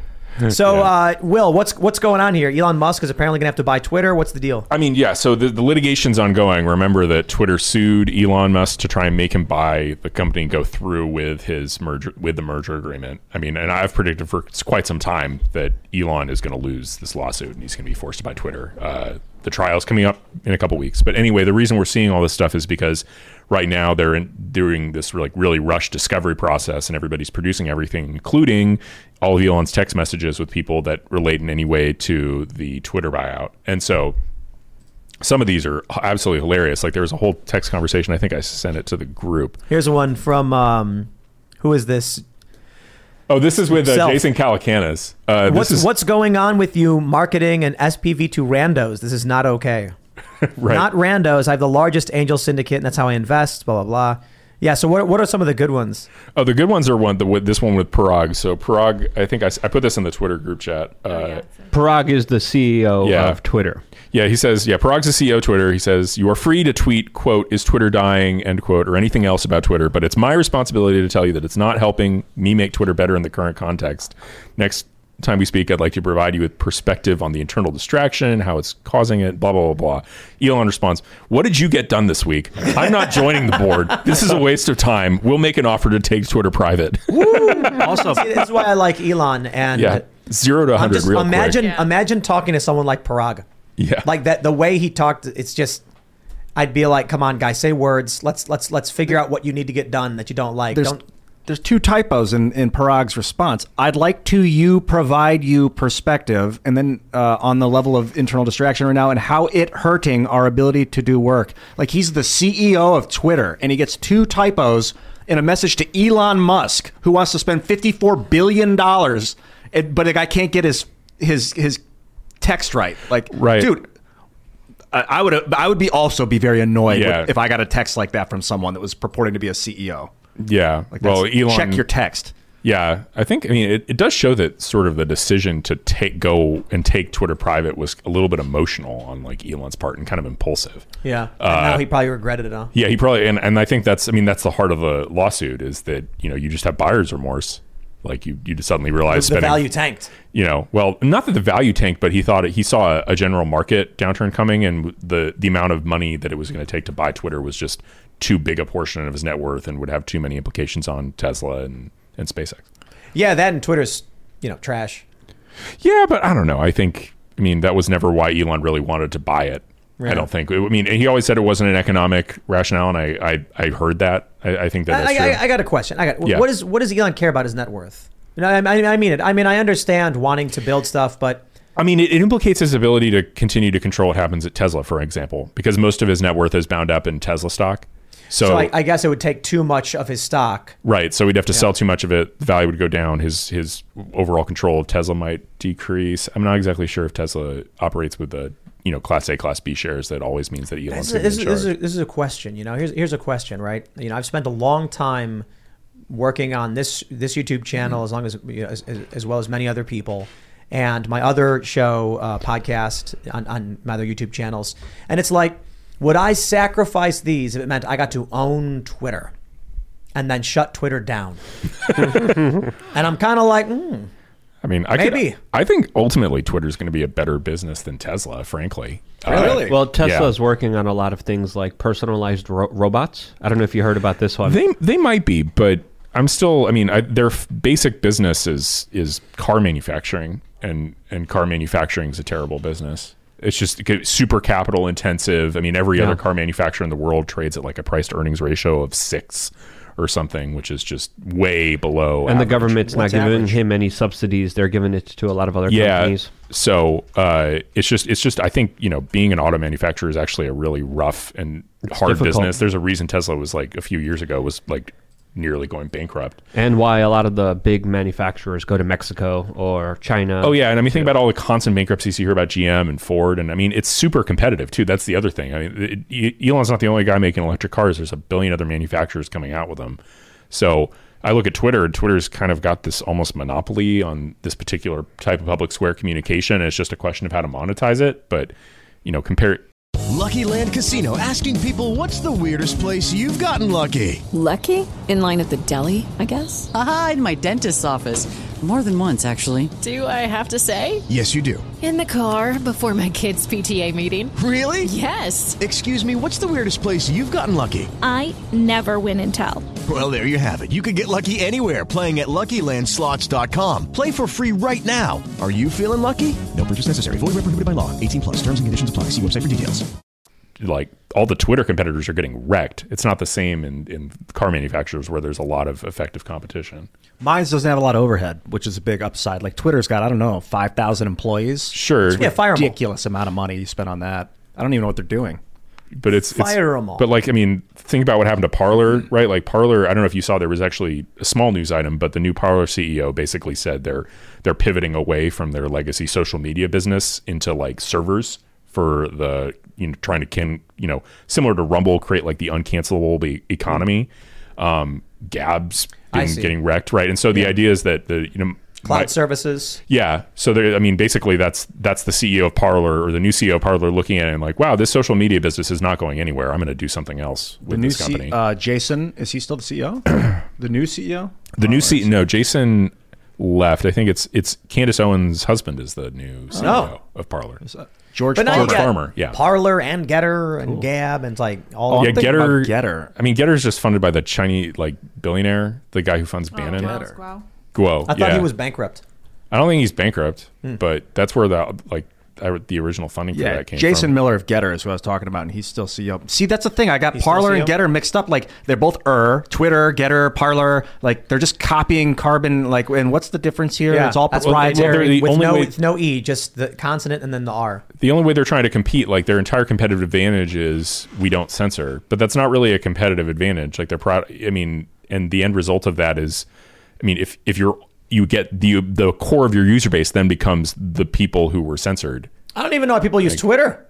I don't know. I mean, I like Twitter, and Twitter's where everybody else is, so it's still the functional public square. I think this is one of those, Twitter and this particular type of social media business is just, it's a natural monopoly. Elon, he needs to buy it, man. Yeah, because things would be so much better if he did. We need Alex Jones back. We need Carl Benjamin back. We need Milo Yiannopoulos back. We need Laura Loomer back. These people should be on there. They should be saying what they think, and they should be allowed to say the same Elon, just settle, dude. You're going to lose anyway. He's going to lose this lawsuit. Settle by the company. Maybe that's the idea, is he's going to get it cheaper now just by forcing a settlement. Maybe, but we're close. We're close to a trial and an order from the judge that says, yeah, Elon, you are ordered to buy the company at this price. Wow. That's coming. But what if he can't? He can't. He can. He has the money. And everybody knows he has. You can do public based on his public holdings of, Tesla. But can they force liquidation of Tesla stock? Oh yeah. Yeah. Wow. And hold him in contempt. Basically, they can hold him in contempt until he does it and charge it and fine him enough money that effectively it forces it. Yeah, I think you were the one. You said this before, that a judge can hold you in contempt in a way that's reasonable to make you comply. Right. Meaning, like, if you're very wealthy, they will just make it painful for you. Right. There's no limit to the amount they can fine you if you're just in contempt, flouting a court order. Right. They're going to do as much as is necessary to get you to comply. Oof. Did you guys see the Jack Dorsey Elon Musk texts? Are those also from Discovery? Yeah, yeah. It's like I have it all here, but there's no way I'm going to be able to go through. Yeah, there's better formats I've seen of it. This CNBC did a story on it. Jack Dorsey tried to get Elon Musk on Twitter board, but it's them talking about basically that they both want to decentralize the technology and work together. And that Jack was like, I could try and get you on the board. I got 3% of the company and really no pull there, but I'll see what I can do. And then he's like, what I really want to do is use this stuff as a decentralized protocol. And Elon's like, okay, I like that idea. So if he buys Twitter, uses the software, frees the software code, makes it like a universal global effort to create a decentralized... Encrypts private messages so they can't get leaked to anyone? Well, the downside of encrypted messages, if I send you something encrypted, you can send that to anyone. I don't have any, you got to trust the person on the other end. But the idea is it's encrypted between the two people that are using the message. Yeah, encrypted messaging is key. So how do you think this is going to play out? How do you see this kind of going forward? What's the timeline? And then do you see a big kind of blowback if Elon does take over, that there might be some efforts? Because Bill Gates already had a lot of secretive efforts with his organizations trying to, of course, attack Elon Musk. They had a big public beef. He used a lot of his NGOs as a forum to attack him. Will there be attacks on Twitter to, of course, compromise it as a platform? I mean, I don't know if they can really compromise it as a platform. I think you'll see the activists will be in a different position because Elon won't pay attention to the left-wing activists in the same way that the current management does. Well, what I'm speculating is, what if someone says, okay, well, Elon has the platform. Now let's talk about how many bots are on the platform. Oh, it's 50% of the platform. Well, and if people but it's a private company, so it's not subject to the same sort of securities regulations. But someone could leak or try to, of course, sabotage the company. Yeah, I mean, maybe, but the sort of obvious methods of sabotage that you're thinking of wouldn't work in a world where it's a private company and then it doesn't have to obey securities laws in the same way, right? Where it's, it's one of the big disciplining things about our system, and I think people, we think that the free market and capitalism only works because of competition, but one big thing is that public company CEOs have to tell the truth about their companies every 3 months in a way that politicians don't. Yeah, politicians can just lie and lie and lie about the operation of the government, and so can the department heads, and nobody's ever threatened with jail for that. But if you are a public company CEO and you lie about your business results, you can go to jail for securities fraud. But why don't we make it so that whenever you're inaugurated or whatever, you swear an oath to tell the truth? Well, it's like the government. The problem is it's the government trying to hold itself accountable for honesty, and especially like the highest level officials. And it just doesn't work the same way. The reason this works is because the sovereign is imposing that discipline on public company CEOs. I remember James Clapper testifying under oath that they weren't wittingly spying on the American people with the PRISM software or the PRISM program, and they were. But I mean, and he used the word wittingly, like maybe they were inadvertently doing it and didn't realize it. But I mean, I think they were kind of wittingly spying, and like, no, there was no. Yeah, and there's these external consequences, right? Like even James Clapper should have been prosecuted, but I mean, you can't. The intelligence agencies have their own problem, which is like the ultimately the J. Edgar Hoover problem. They know too much. Yeah, lying to Congress. That's a charge that's being thrown around right now. Hoover did that routinely. Exactly. All the CIA agents did that routinely. Individuals like Roger Stone get charged for that. Oh, yeah. Other individuals, like the former head of the CIA, that knowingly lie, that also get us into wars.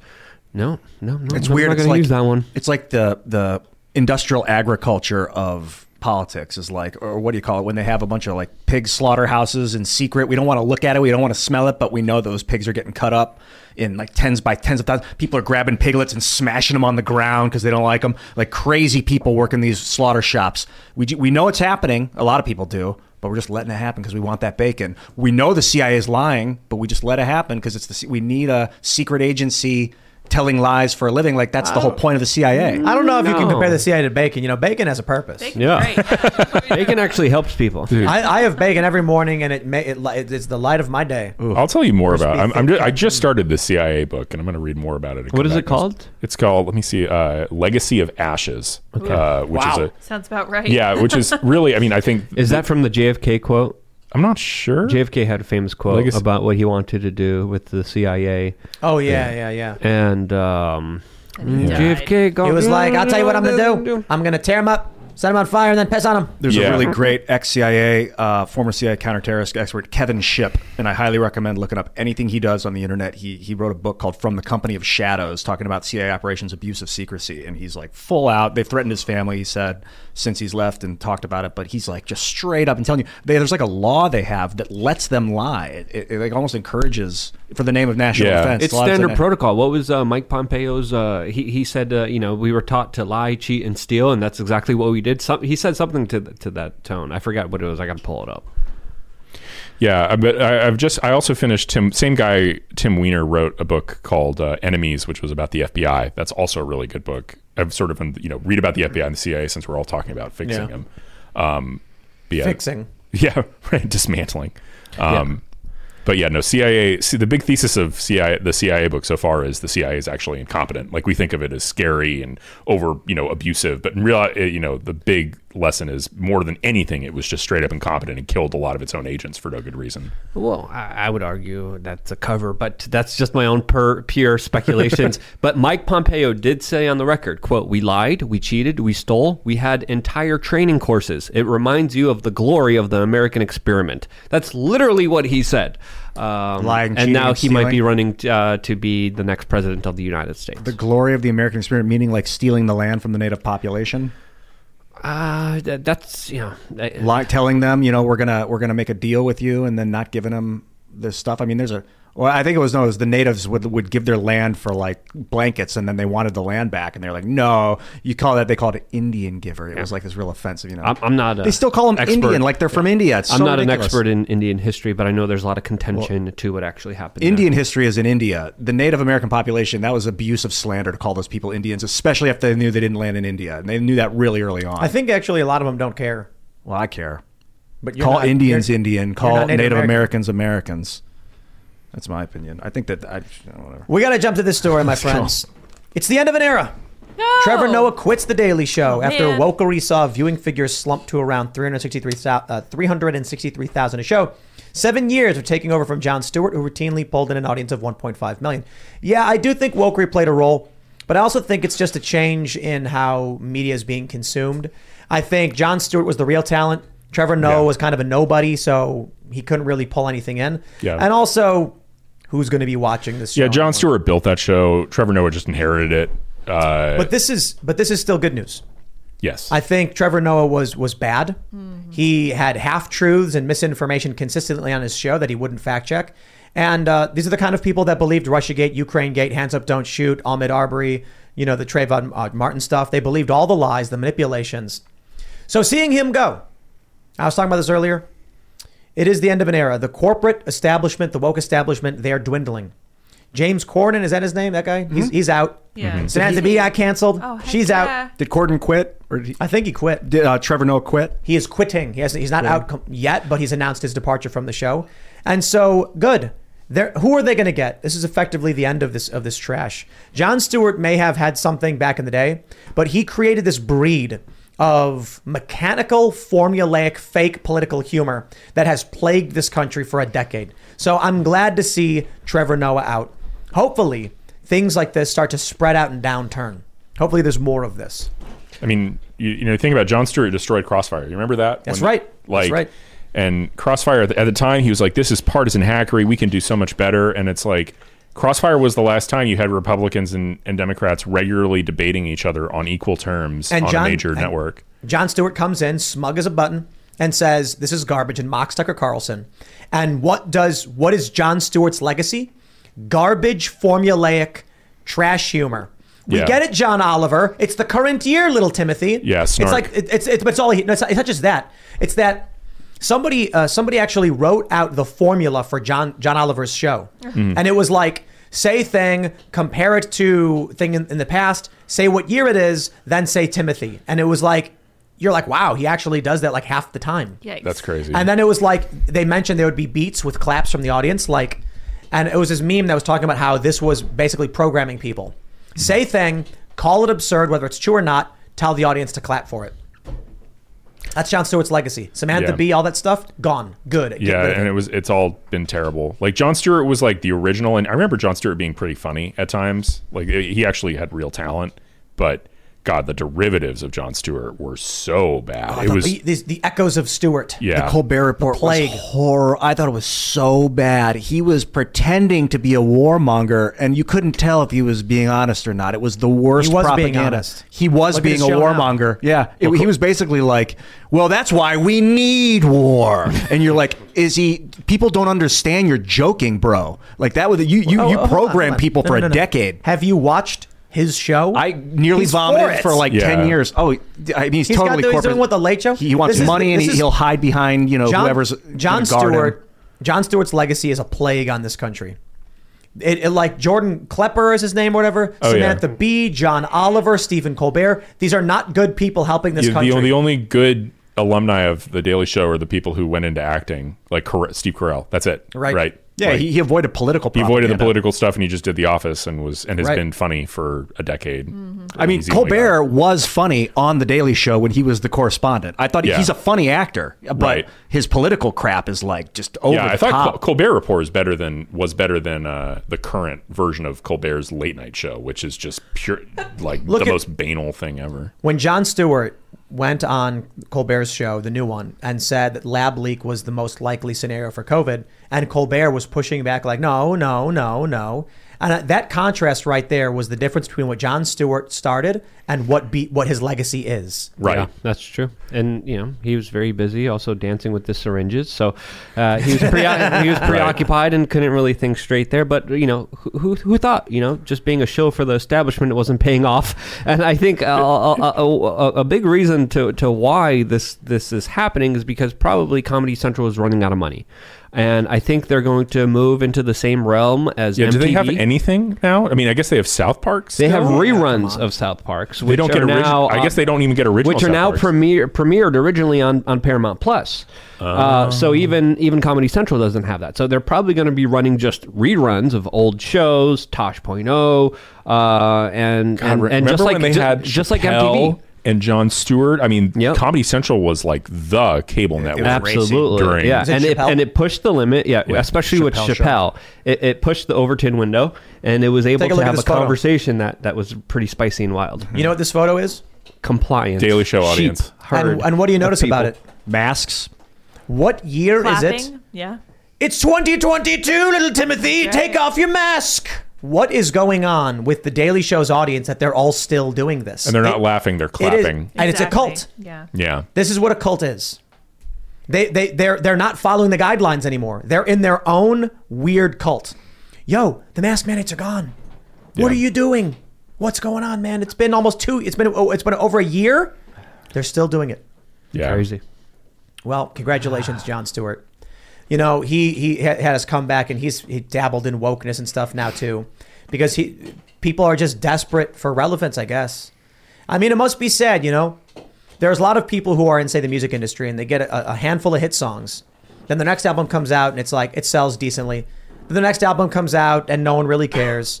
And then their next album comes out, and it sells literally nothing, and they get dropped by their label. These people lost it.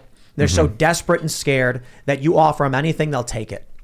So reality TV, Dancing with the Chef. It's like, okay, you're going to dance and this guy's going to cook food at the same time. Like, I'll do anything, please. I want to be famous. The natural trajectory of a international Come here, superstar. Harvey Weinstein. Like it said loudly to his candidates. The modern superstar does different things. You don't keep doing what made you famous when you were young. You got to go on to the next thing, make some hit songs, make a hot TV show, learn Russian, learn how to cook, maybe start a bread baking company. Like, you've got to do new things. You can't.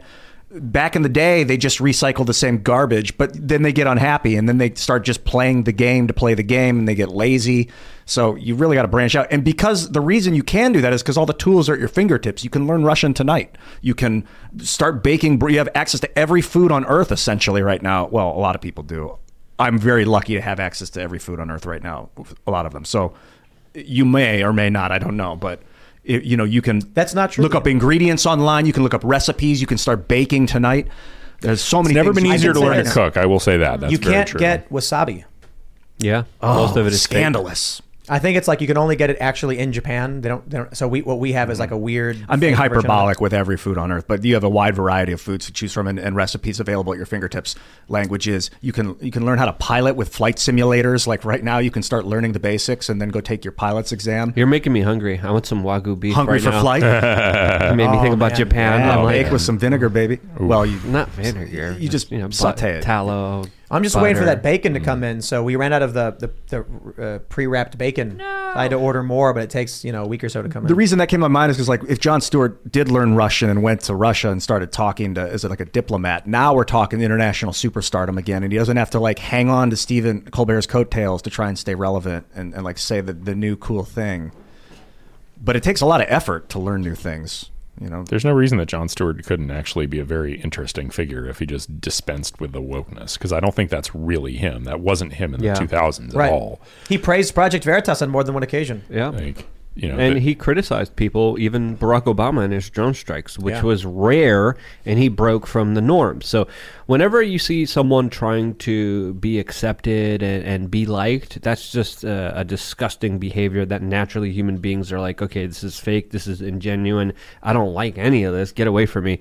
But when someone's being themselves and willing to push, the envelope and willing to be themselves and willing to actually speak truth to power, that's respectable. That's something that people, really love because it resonates with them, and it's rare. But it also helps progress society and make society better when you're willing to, of course, get out of the agenda, get out of the narrative, and be able to actually have a real honest conversation and stop bullshitting people about all this nonsense that, of course, is all a part of an agenda meant to enslave humanity. So yeah, that's just my opinion at the last bit there. But last bit there was just conjecture there for me. But you get the point. But look, this story I think is a white pill moment. It's optimism. Mm-hmm. You know, so I mentioned this at the start of the show.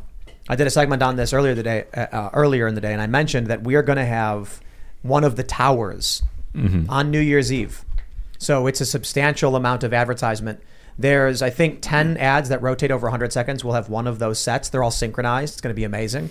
And everybody who's watching the celebration is going to see that ad because they're playing the celebration all day. Lucky Land Casino, asking people, what's the weirdest place you've gotten lucky? Lucky? In line at the deli, I guess? Aha, in my dentist's office. More than once, actually. Do I have to say? Yes, you do. In the car before my kids' PTA meeting. Really? Yes. Excuse me, what's the weirdest place you've gotten lucky? I never win and tell. Well, there you have it. You can get lucky anywhere, playing at LuckyLandSlots.com. Play for free right now. Are you feeling lucky? No purchase necessary. Void where prohibited by law. 18+. Terms and conditions apply. See website for details. So it's just all day, all over the world, everyone tuning into New York City. We are taking that space over. I don't see the Daily Show up there. You got to do a thing where it's just a beanie and then you slowly materialize into it and then you're there. I mean, that'd be cool, but I don't know if it would like send an effective message. Oh, make a message to me, man. That'd be awesome. I guess. I was thinking like, you know, one marketing strategy would be to go weird by just doing like using every screen to show Roberto Jr. Because then people are going to be like, what is this? And then you want them to ask and remember and then why is there a chicken up on giant what would that be, like 400 feet tall? Would it be like all over the building? Like his legs in one screen, like a piece of him and all the different screens, but if you stand back far enough, you can see the whole thing. The whole chicken. Yeah, but I was like, no, maybe we'll just do, we had to figure it out, but we want the personalities, various personalities. You got to do a Super Bowl ad at some point. That would be absolutely insane. Chickens playing football. Oh yeah, right. That'd be amazing. Yeah. A cartoon, but I think those are substantially more expensive. Super Bowl ads are insane. Yeah, but we could raise money for it. Right? So like we weren't able to get the actual package. I'll just tell people like, well, maybe I shouldn't just yet because I don't know what the contract stuff is. But let me just say like there's a premium New York package they have for specifically for New Year's that includes like a national run. And it just costs millions of dollars. Yeah. And then when they called me and they were like, this is what we want to do with Timcast. And then I was like, wow, how much is that? And they were like, X million. And I started laughing. And then I was like, okay, dude, like maybe next year. Yeah. Maybe one day. I was like, but hey, thanks for having faith and thinking we're capable of doing those things. What we got is expensive, but it's like, look, we're getting 10% of the boards, so it's like not like it's anywhere near that expensive. You mentioned earlier, but is it a 24-hour run on each board? Just it's looping 2 weeks. All day, every day for 2 weeks? For 2 weeks, all day, every day in That's a loop great. on 100 So we can do seconds. a lot of different stuff. Yeah, so technically you give them your ad set and then they run it, but you can always send them updates. Can you do how many, like in a day, different ones can you run in one day? I mean, I'd imagine as many as you want. You'd annoy the crap out of them by telling them to keep changing it. They might be like, come on, dude, chill. Mm-hmm. But we could do like an update on Christmas because it's going to be there through Christmas. And then on New Year's, put something updated for New Year's. So you can actually, like, what you're basically renting the space and they're digital. So you can change them to whatever you want. Do you like some hyperbolic stuff like the world is changing call to action of some sort? Like stuff where like, you are in control. This is your world, call to action. I think, we thought about doing some kind of message like you are not the elite anymore or something, but I think the most effective thing is literally just a basic ad. You are the elite now, talking to the common man. The idea is that if we make it an activist statement, we set ourselves apart from the cultural establishment. If we put ourselves there, the average person just sees us as part of it. So we've invaded that space, we've taken their clout, and then we're going to have Luke standing next to some of these people, and it's just going to be hilarious. I just think that's funny. A broken clock is right twice a day, and then show a picture of me. Like, time for Super Chat? Roll 20. It show indeed. me like throwing a die or something. Yes. Roll a 20. Yeah. No, critical success. Similar to the ads we already have, but we're going to be at this party where they have like a special area. There's a live performance, VIP only indoors. It's catered, buffet. And the people who are there are apparently like the New York royalty, politicians, real estate owners. And then it's going to be us. So I'm excited for that. I think it's going to be utterly fantastic. So, but we're going to go to Super Chats. Let me pull up the Super Chats. It takes just about 1 second. Luke, say words while I do this. Words. Words. What's your favorite Cyrillic Satanic, letter? I'll tell you, my favorite Cyrillic letter is R. J. That's ya. Backwards Yeah, R. that's the last letter of the alphabet. One more time, Ian. Ya. From start to finish. A, B, C. Okay. It's no, All right, no we're going say, to no okay, say. all right. A, B, B. Ladies and gentlemen, if you haven't already, would you kindly smash that like button, subscribe to this channel, share the show with your friends, become a member at timcast.com, because what are we going to do with it? We are going to, take over Times Square, or at least be as a part of it for big events. And our goal is just to keep pushing into the cultural spaces. We are working on the next release of a song for our music projects. And we've got some big industry guys that are working with us. So success is happening now. And, look, you plant the seeds with what the Daily Wire is doing, the stuff we're doing, and many others. Hopefully in 10 years, we've completely won the culture war. Look, Trevor Noah's out. We're winning, baby. Let's read some Super Chats. Smash that like button if you haven't already. Harry Toe says, hello, Luke. Lately, you're looking amazing. Thank you. I appreciate that. I have a lot of people calling me very bold and very beautiful. I appreciate it very much. That's right. Blueheart says, if Ian isn't transformed into She-Hulk this episode, then meditating didn't work like I thought. Oh, the episode's not over yet. Nova says, if you put Alex Jones up in Times Square, I will up my sub to $25 tier until 2024. Do it. It will drive them nuts. We'll see. It's an issue of, we talked to Alex. I'm sure Alex would say yes, but there are rules. So they could say no, and then you can't really do anything. You're renting someone's property. Like it's a rental. You know what I mean? But we did think about it. Michael Malice, I thought, was the next best thing we could do, because there's nothing they can really say about him, but he pokes the bear very well. Like a funny picture of Alex with the tinfoil hat on or something. That might be a good ad. But what's the message, right? So it's a question of Tim, follow it, join us. I don't know. But he's not like a part of the show in any way. He's just a goofball. Michael is he's a recurring guest who's done pranks and gags that we've had on the show. So I was like, it makes sense, and he's very effective in his challenge to the establishment. So we dig it. Beavis McLean says, and now to our good friend Beavis McLean. Tim, I audibly cheered at your Times Square announcement today. I startled the entire supermarket, but I regret nothing. Love what you and the gang are doing. I hope this helps fund more great jamming. Yeah, man. That was it. I was just like, it's going to be cool when these people look up on New Year's Eve. Oh, I just got to tell you, when we had the ads in Times Square, these lefties were tweeting like, why is there a 40-foot tall Tim Pool? Like, what? I'm barfing and I'm just laughing. I'm like, because we're winning, dude. Mm-hmm. And so for them to be sitting at home with their parents and like watching CNN, and then they just see it all big in the background behind Anderson Cooper, and they go, what? Yeah, we're winning, dude. It's all thanks to our faithful viewers and members. Grofty says, Bokus for president. Bokus took a piss on the wall today. Yeah. And he stared directly into my eyes. That's a challenge. I look over and I see him squatting in this weird way. And then I start yelling, no. And he's just looking me dead in the eyes. And he just keeps doing it. And I had to run over and push him to make him stop. And then he runs off. What a dick. Yeah, really. Literally. Cats, man. It's because we weren't letting him go outside because he had to go to the doctor. We let him go outside, but then he's gone. You can't find him to go to the doctor. So the other day to go to the doctor, I had to go outside with a can of tuna and bang on it with a fork. And then he comes running.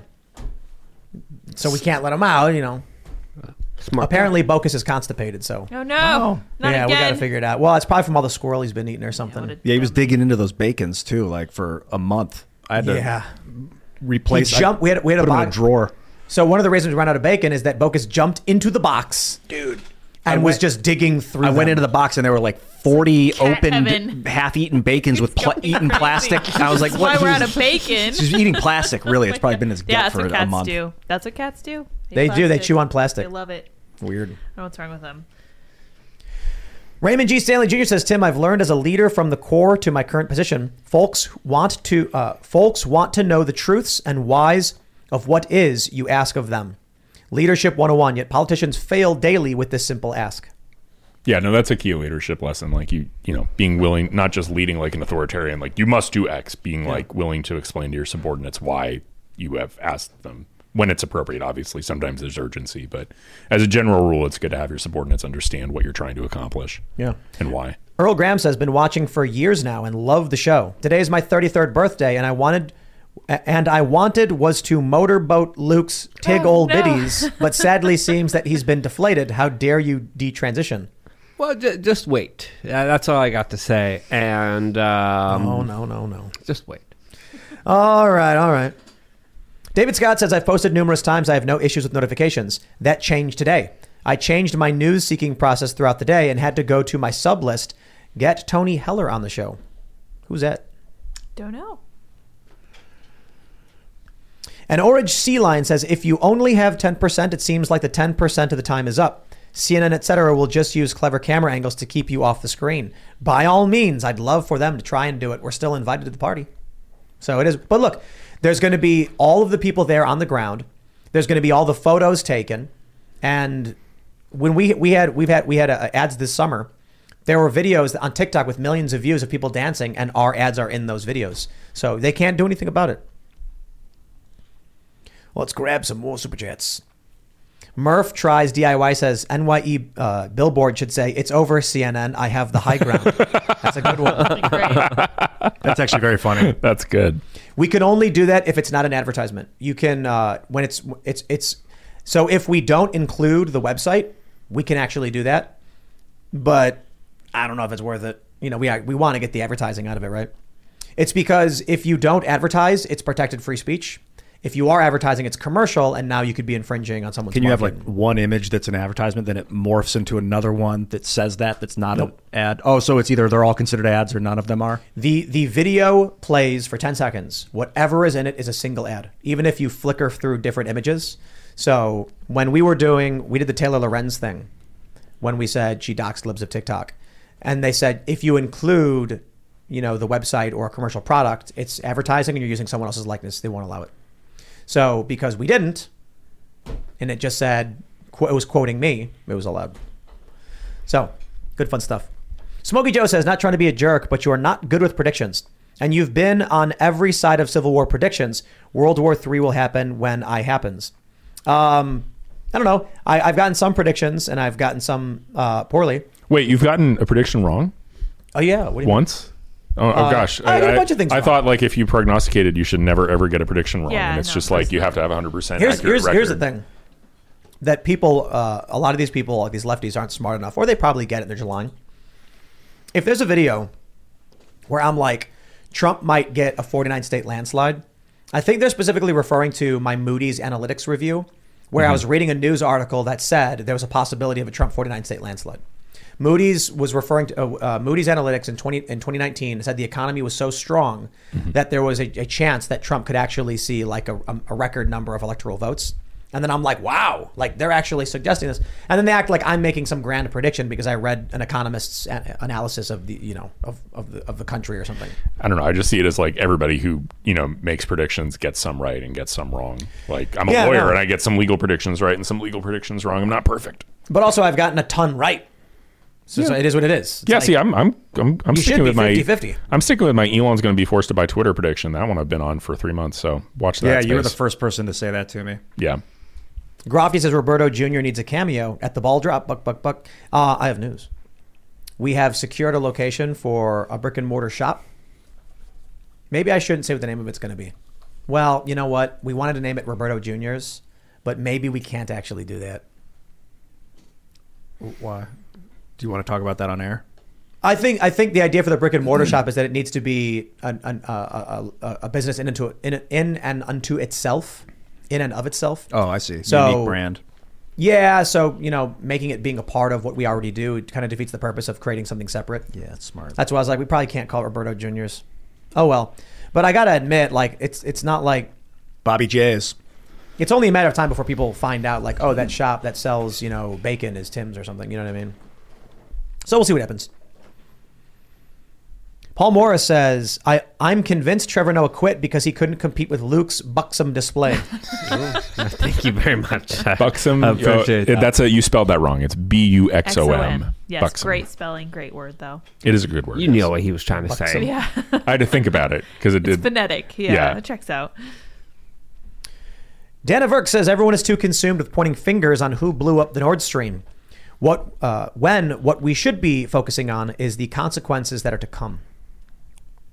Yeah. Well, some of the consequences depend on who blew it up in the first place. It's true. Like if the Russians blew it up, I guess doesn't mean they're going to attack us because they blew it up. But if we did, we escalated. So I don't know. It matters a lot. Jason Lindholm says, Tim, I will bet money that military doctrine is if nukes are used, then retaliation is with nukes. Yeah. Yeah, but the issue is if Poznan, is that how you say it? Poznan gets nuked, would the U.S. then nuke Moscow? Well, but you have to think about how the Russians would respond, right? Like if the Russians actually did nuke Poznan, would they be doing so betting that we wouldn't respond with nukes? I don't think so, given that they're in NATO.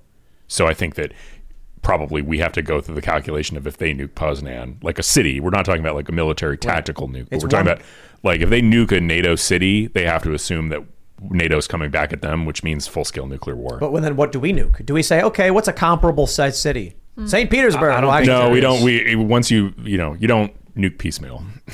You just say, okay, launch them all. I think nukes are the wrong thing to look at too. You think that in 80 years we haven't come up with any other kinds of weapons? I don't think that I honestly don't think anybody's going to break the seal because the logic I'm describing is not novel, right? Like it's I'm sure both Russians and us have doctrine on the use of nuclear weapons and essentially what it looks like in particular situations, which is why I don't think Russia will use them. You think so? Well, let's see who's right. We're talking about predictions. My prediction is, I hope you are. I don't see a nuclear strike coming. I think Russia's going to threaten to use nuclear weapons, but I think it's first going to declare a all-out war, and I think it's really going to put the hammer down on Ukraine, on its infrastructure, and I think hopefully, if we're lucky, it ends there. Why would Russia just be like, well, we're getting crushed on every front, I surrender? Because they already have the land they need. They have the freeways to Crimea. No. That's I'm saying if they lose that, if they lose Ukraine's that, already take it back. Okay, Ukraine's already pushed through in many of these territories. They don't even control these 4 regions. They've now made them part of Russia in their eyes. So how could they not defend it? If their ground troops are routed and their machinery is routed, would Russia just be like, guess we lost that land that I claimed was ours? We won't defend. Or is he going to be like tactical nukes, nuclear artillery? Jeez, I don't know if you need to go that far. He's already rained incendiary bombs down on some of these cities. I mean, you have to. One thing though is that Putin has been trying to do the Ukraine war on the cheap, right? Just by the sheer number, hasn't used many troops. That's one of the reasons that Ukraine was able to make that big advance in the Kharkov region, is because it was just a very thin Russian line, and it's also why he's done the partial mobilization now to bring in like 300, like almost 1.5x the total military commitment in Ukraine. So like that's also another reason I don't think we're doing, because I think we're a long way down the escalatory ladder from the use of nuclear weapons in terms of, I mean, Ukraine, Russia's going to try and, consolidate its victory, consolidate its territorial gains with this new troop movement. And maybe try and move on Kiev. Jim Pop says, you guys are missing the issue. Biden announced the U.S. will send divers to Nordstrom. Really? Are they going to be picking up books? Well, where does Nordstrom sell clothes? Yeah. Clothes, yeah. Russia owns the Nordstrom lines. I don't think Russia owns Nordstrom. I think it's an American company, isn't it? No. I know what you mean. I'm just poking fun. Jim Pop means the U.S. is going to be sending divers to Nord Stream. Russia owns the Nord Stream lines. We are going to get into a shoving match if we touch that pipeline. Possibly. Russia might be like, back off. Get your troops out of here. This is our line. Mm-hmm. That's interesting. Alexander Cross says the correct way to survive a nuclear attack is either A, find the bomb site and sit on it, or B, get far enough outside the blast as you can. You get caught in the blast, have a revolver handy in case. Well, that's if you're caught in the thermal burn radius. So, depending on where you are, if you see an ICBM coming down or warhead dropping, if you're close to it, your best bet is to run towards it, because then you vaporize instantly and you don't suffer.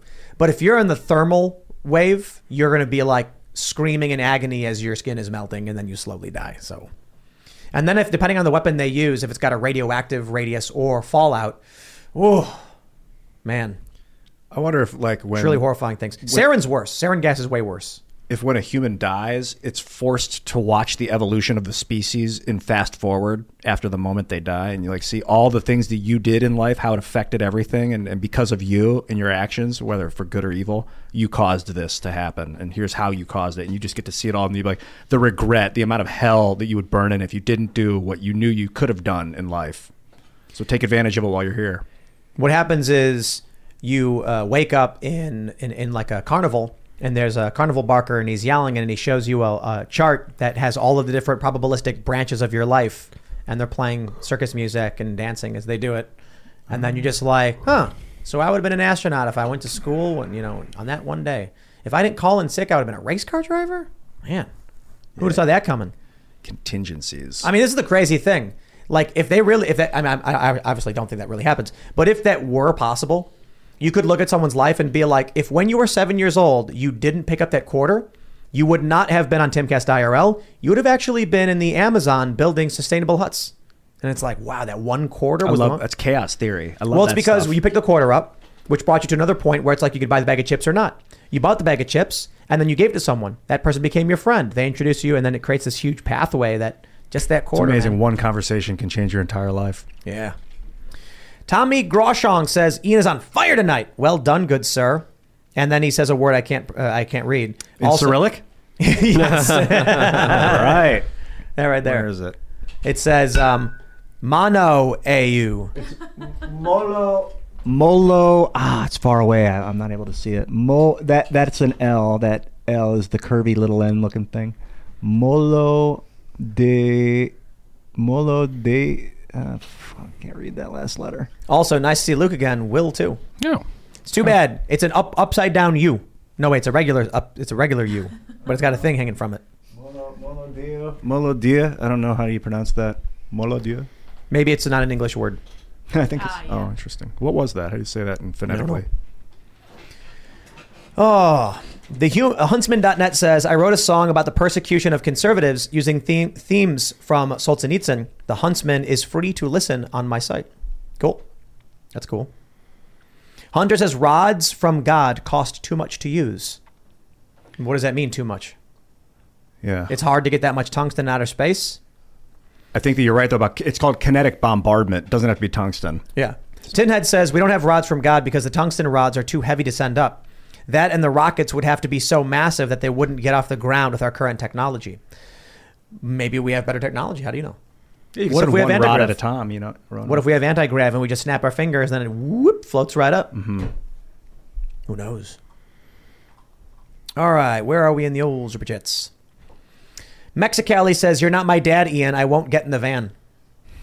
You do what you think is right, but don't panic. That's says, for sure. how did Ian avoid the van with candy when he was 5? Did his parents have to have him on a lead strap? He does whatever he is told by anyone. That's a funny assumption. Were you on strings? No, I'm actually very I'm very confrontational and don't like being told what to do. No, but like children usually are like on leashes sometimes. I would have been punished like, completely. This makes no sense. My parents would have punished me like God came down and smoked me with lightning if I had done something like that. Smoked. Yeah. Bobcat says, Elon Musk is going to win. Twitter is in clear breach of contract, and that's before you even get into Twitter's Epsteinish content problem. Will? No. That's wrong. Twitter did not breach its contract. What are you, some kind of lawyer? Yeah, what am I, some kind of lawyer? Smarty pants over here? You need to read the merger agreement, bro. Like, it's not... There's a reason Elon talked about how seller-friendly the merger agreement was when he signed it to get Twitter to agree to sell him the company, right? And all this stuff he wanted about the bots. Like, here's the big winner, and this is to understand it.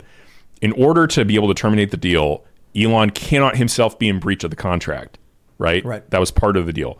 And there's a clause that says Elon had to use his best efforts to consummate the merger. That's how that works, right? When you sign a merger agreement, basically what you're saying is, I will do everything I can to get this over the line, get the regulatory approvals, etc.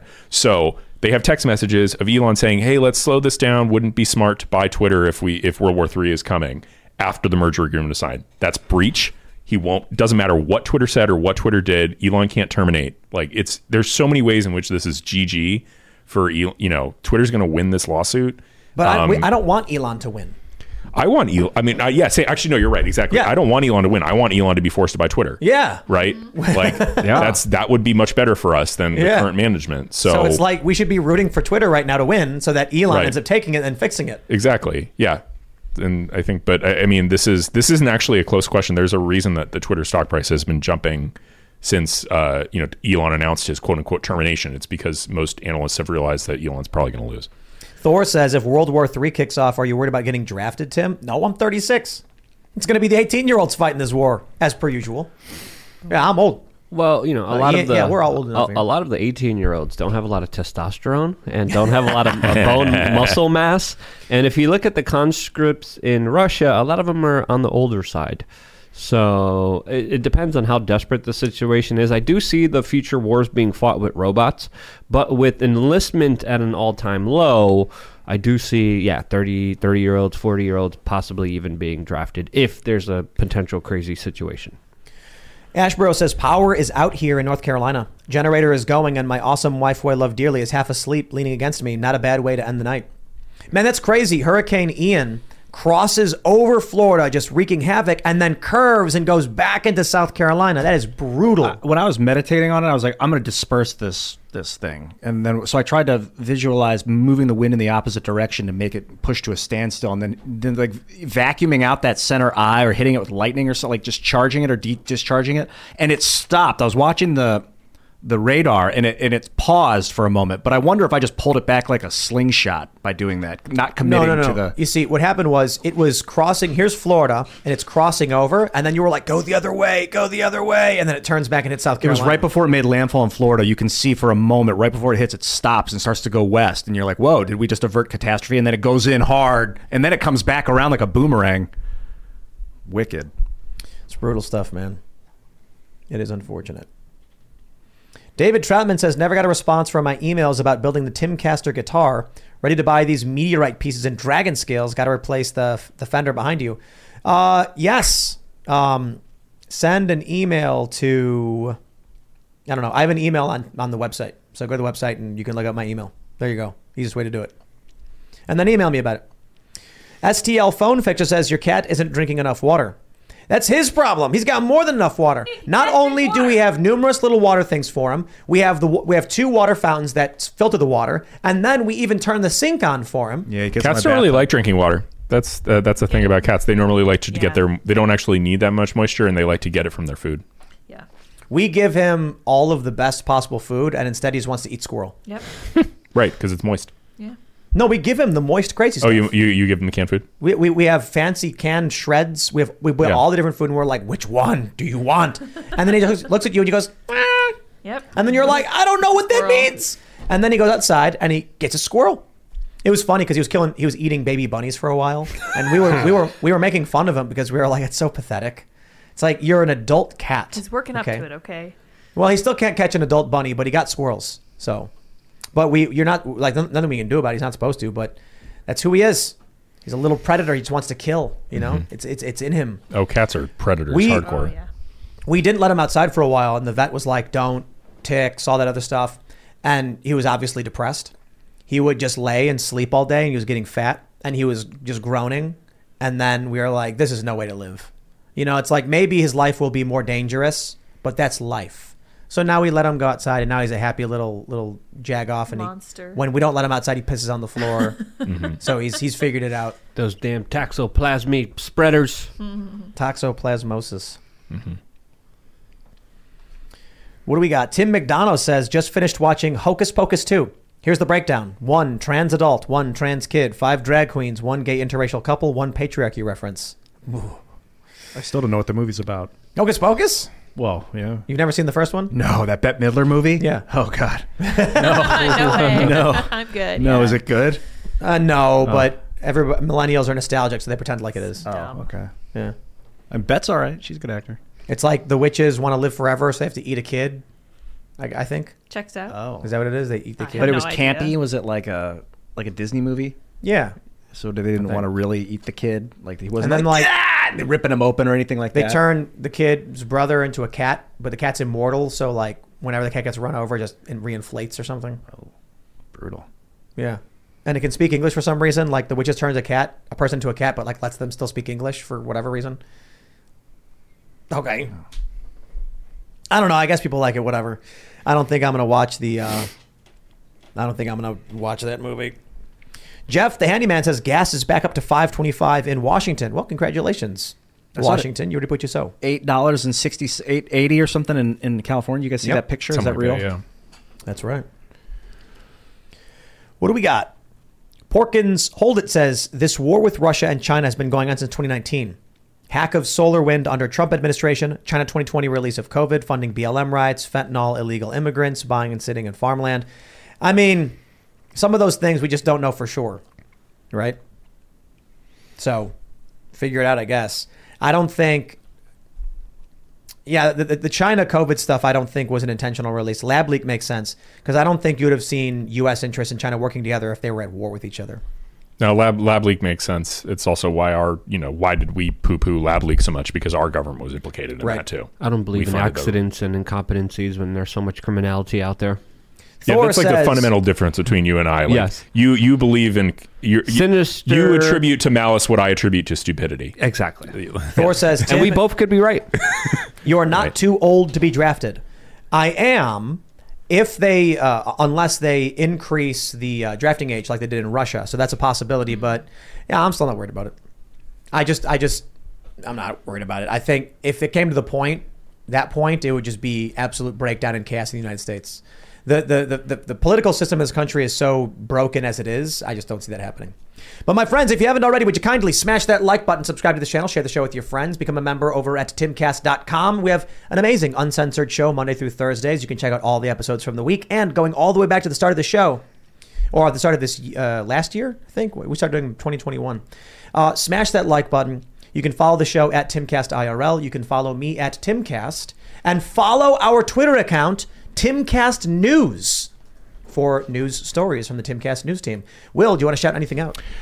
Just the Internet Accountability Project and the Article 3 Project. Check especially IAP, theiap.org and _IAP on Twitter. There was a big, we didn't really talk about it because I didn't mention it or bring it up before the show, but there's a big antitrust bill yesterday that passed and should have gotten a lot more Republican votes. He only got like 39, but IAP has been pushing for it. Heritage has been pushing for it, so... lots of good stuff for big tech on the or bad stuff for big tech, good stuff for us on the horizon. You're amazing in those cartoons. An honor. Thank you so much for being here. LukeUncensored.com is my website. I did a very interesting video on the larger agenda yesterday. It's in the members area. I will be doing another AMA on that platform soon. You can be a part of it on LukeUncensored.com. And thank you so much for everyone in the chat room calling for the Luke-Lear Milkers.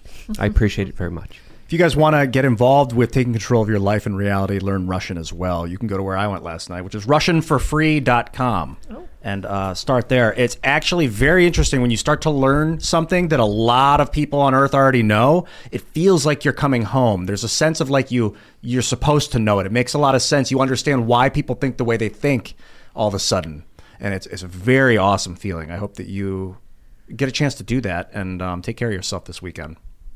For sure. Well, thanks everybody for joining us this evening with Will, our good friend. You guys can follow me on twitterminds.com at sourpatchlits as well as sourpatchlits.me. All right, man. It's been a great week. We've got some fun weekend plans. So thanks everybody. Wait, Tim, before we end it here, I said I was done. I'm not really done. Wait, I got to show you guys this. What's he doing? What's he? No.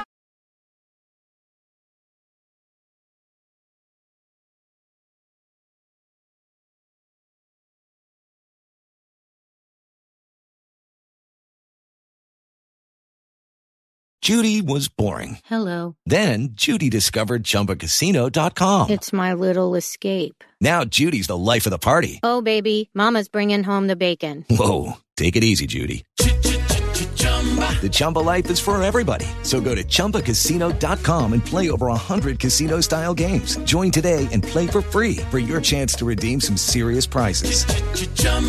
ChumbaCasino.com. No purchase necessary. Void where prohibited by law. 18+ terms and conditions apply. See website for details.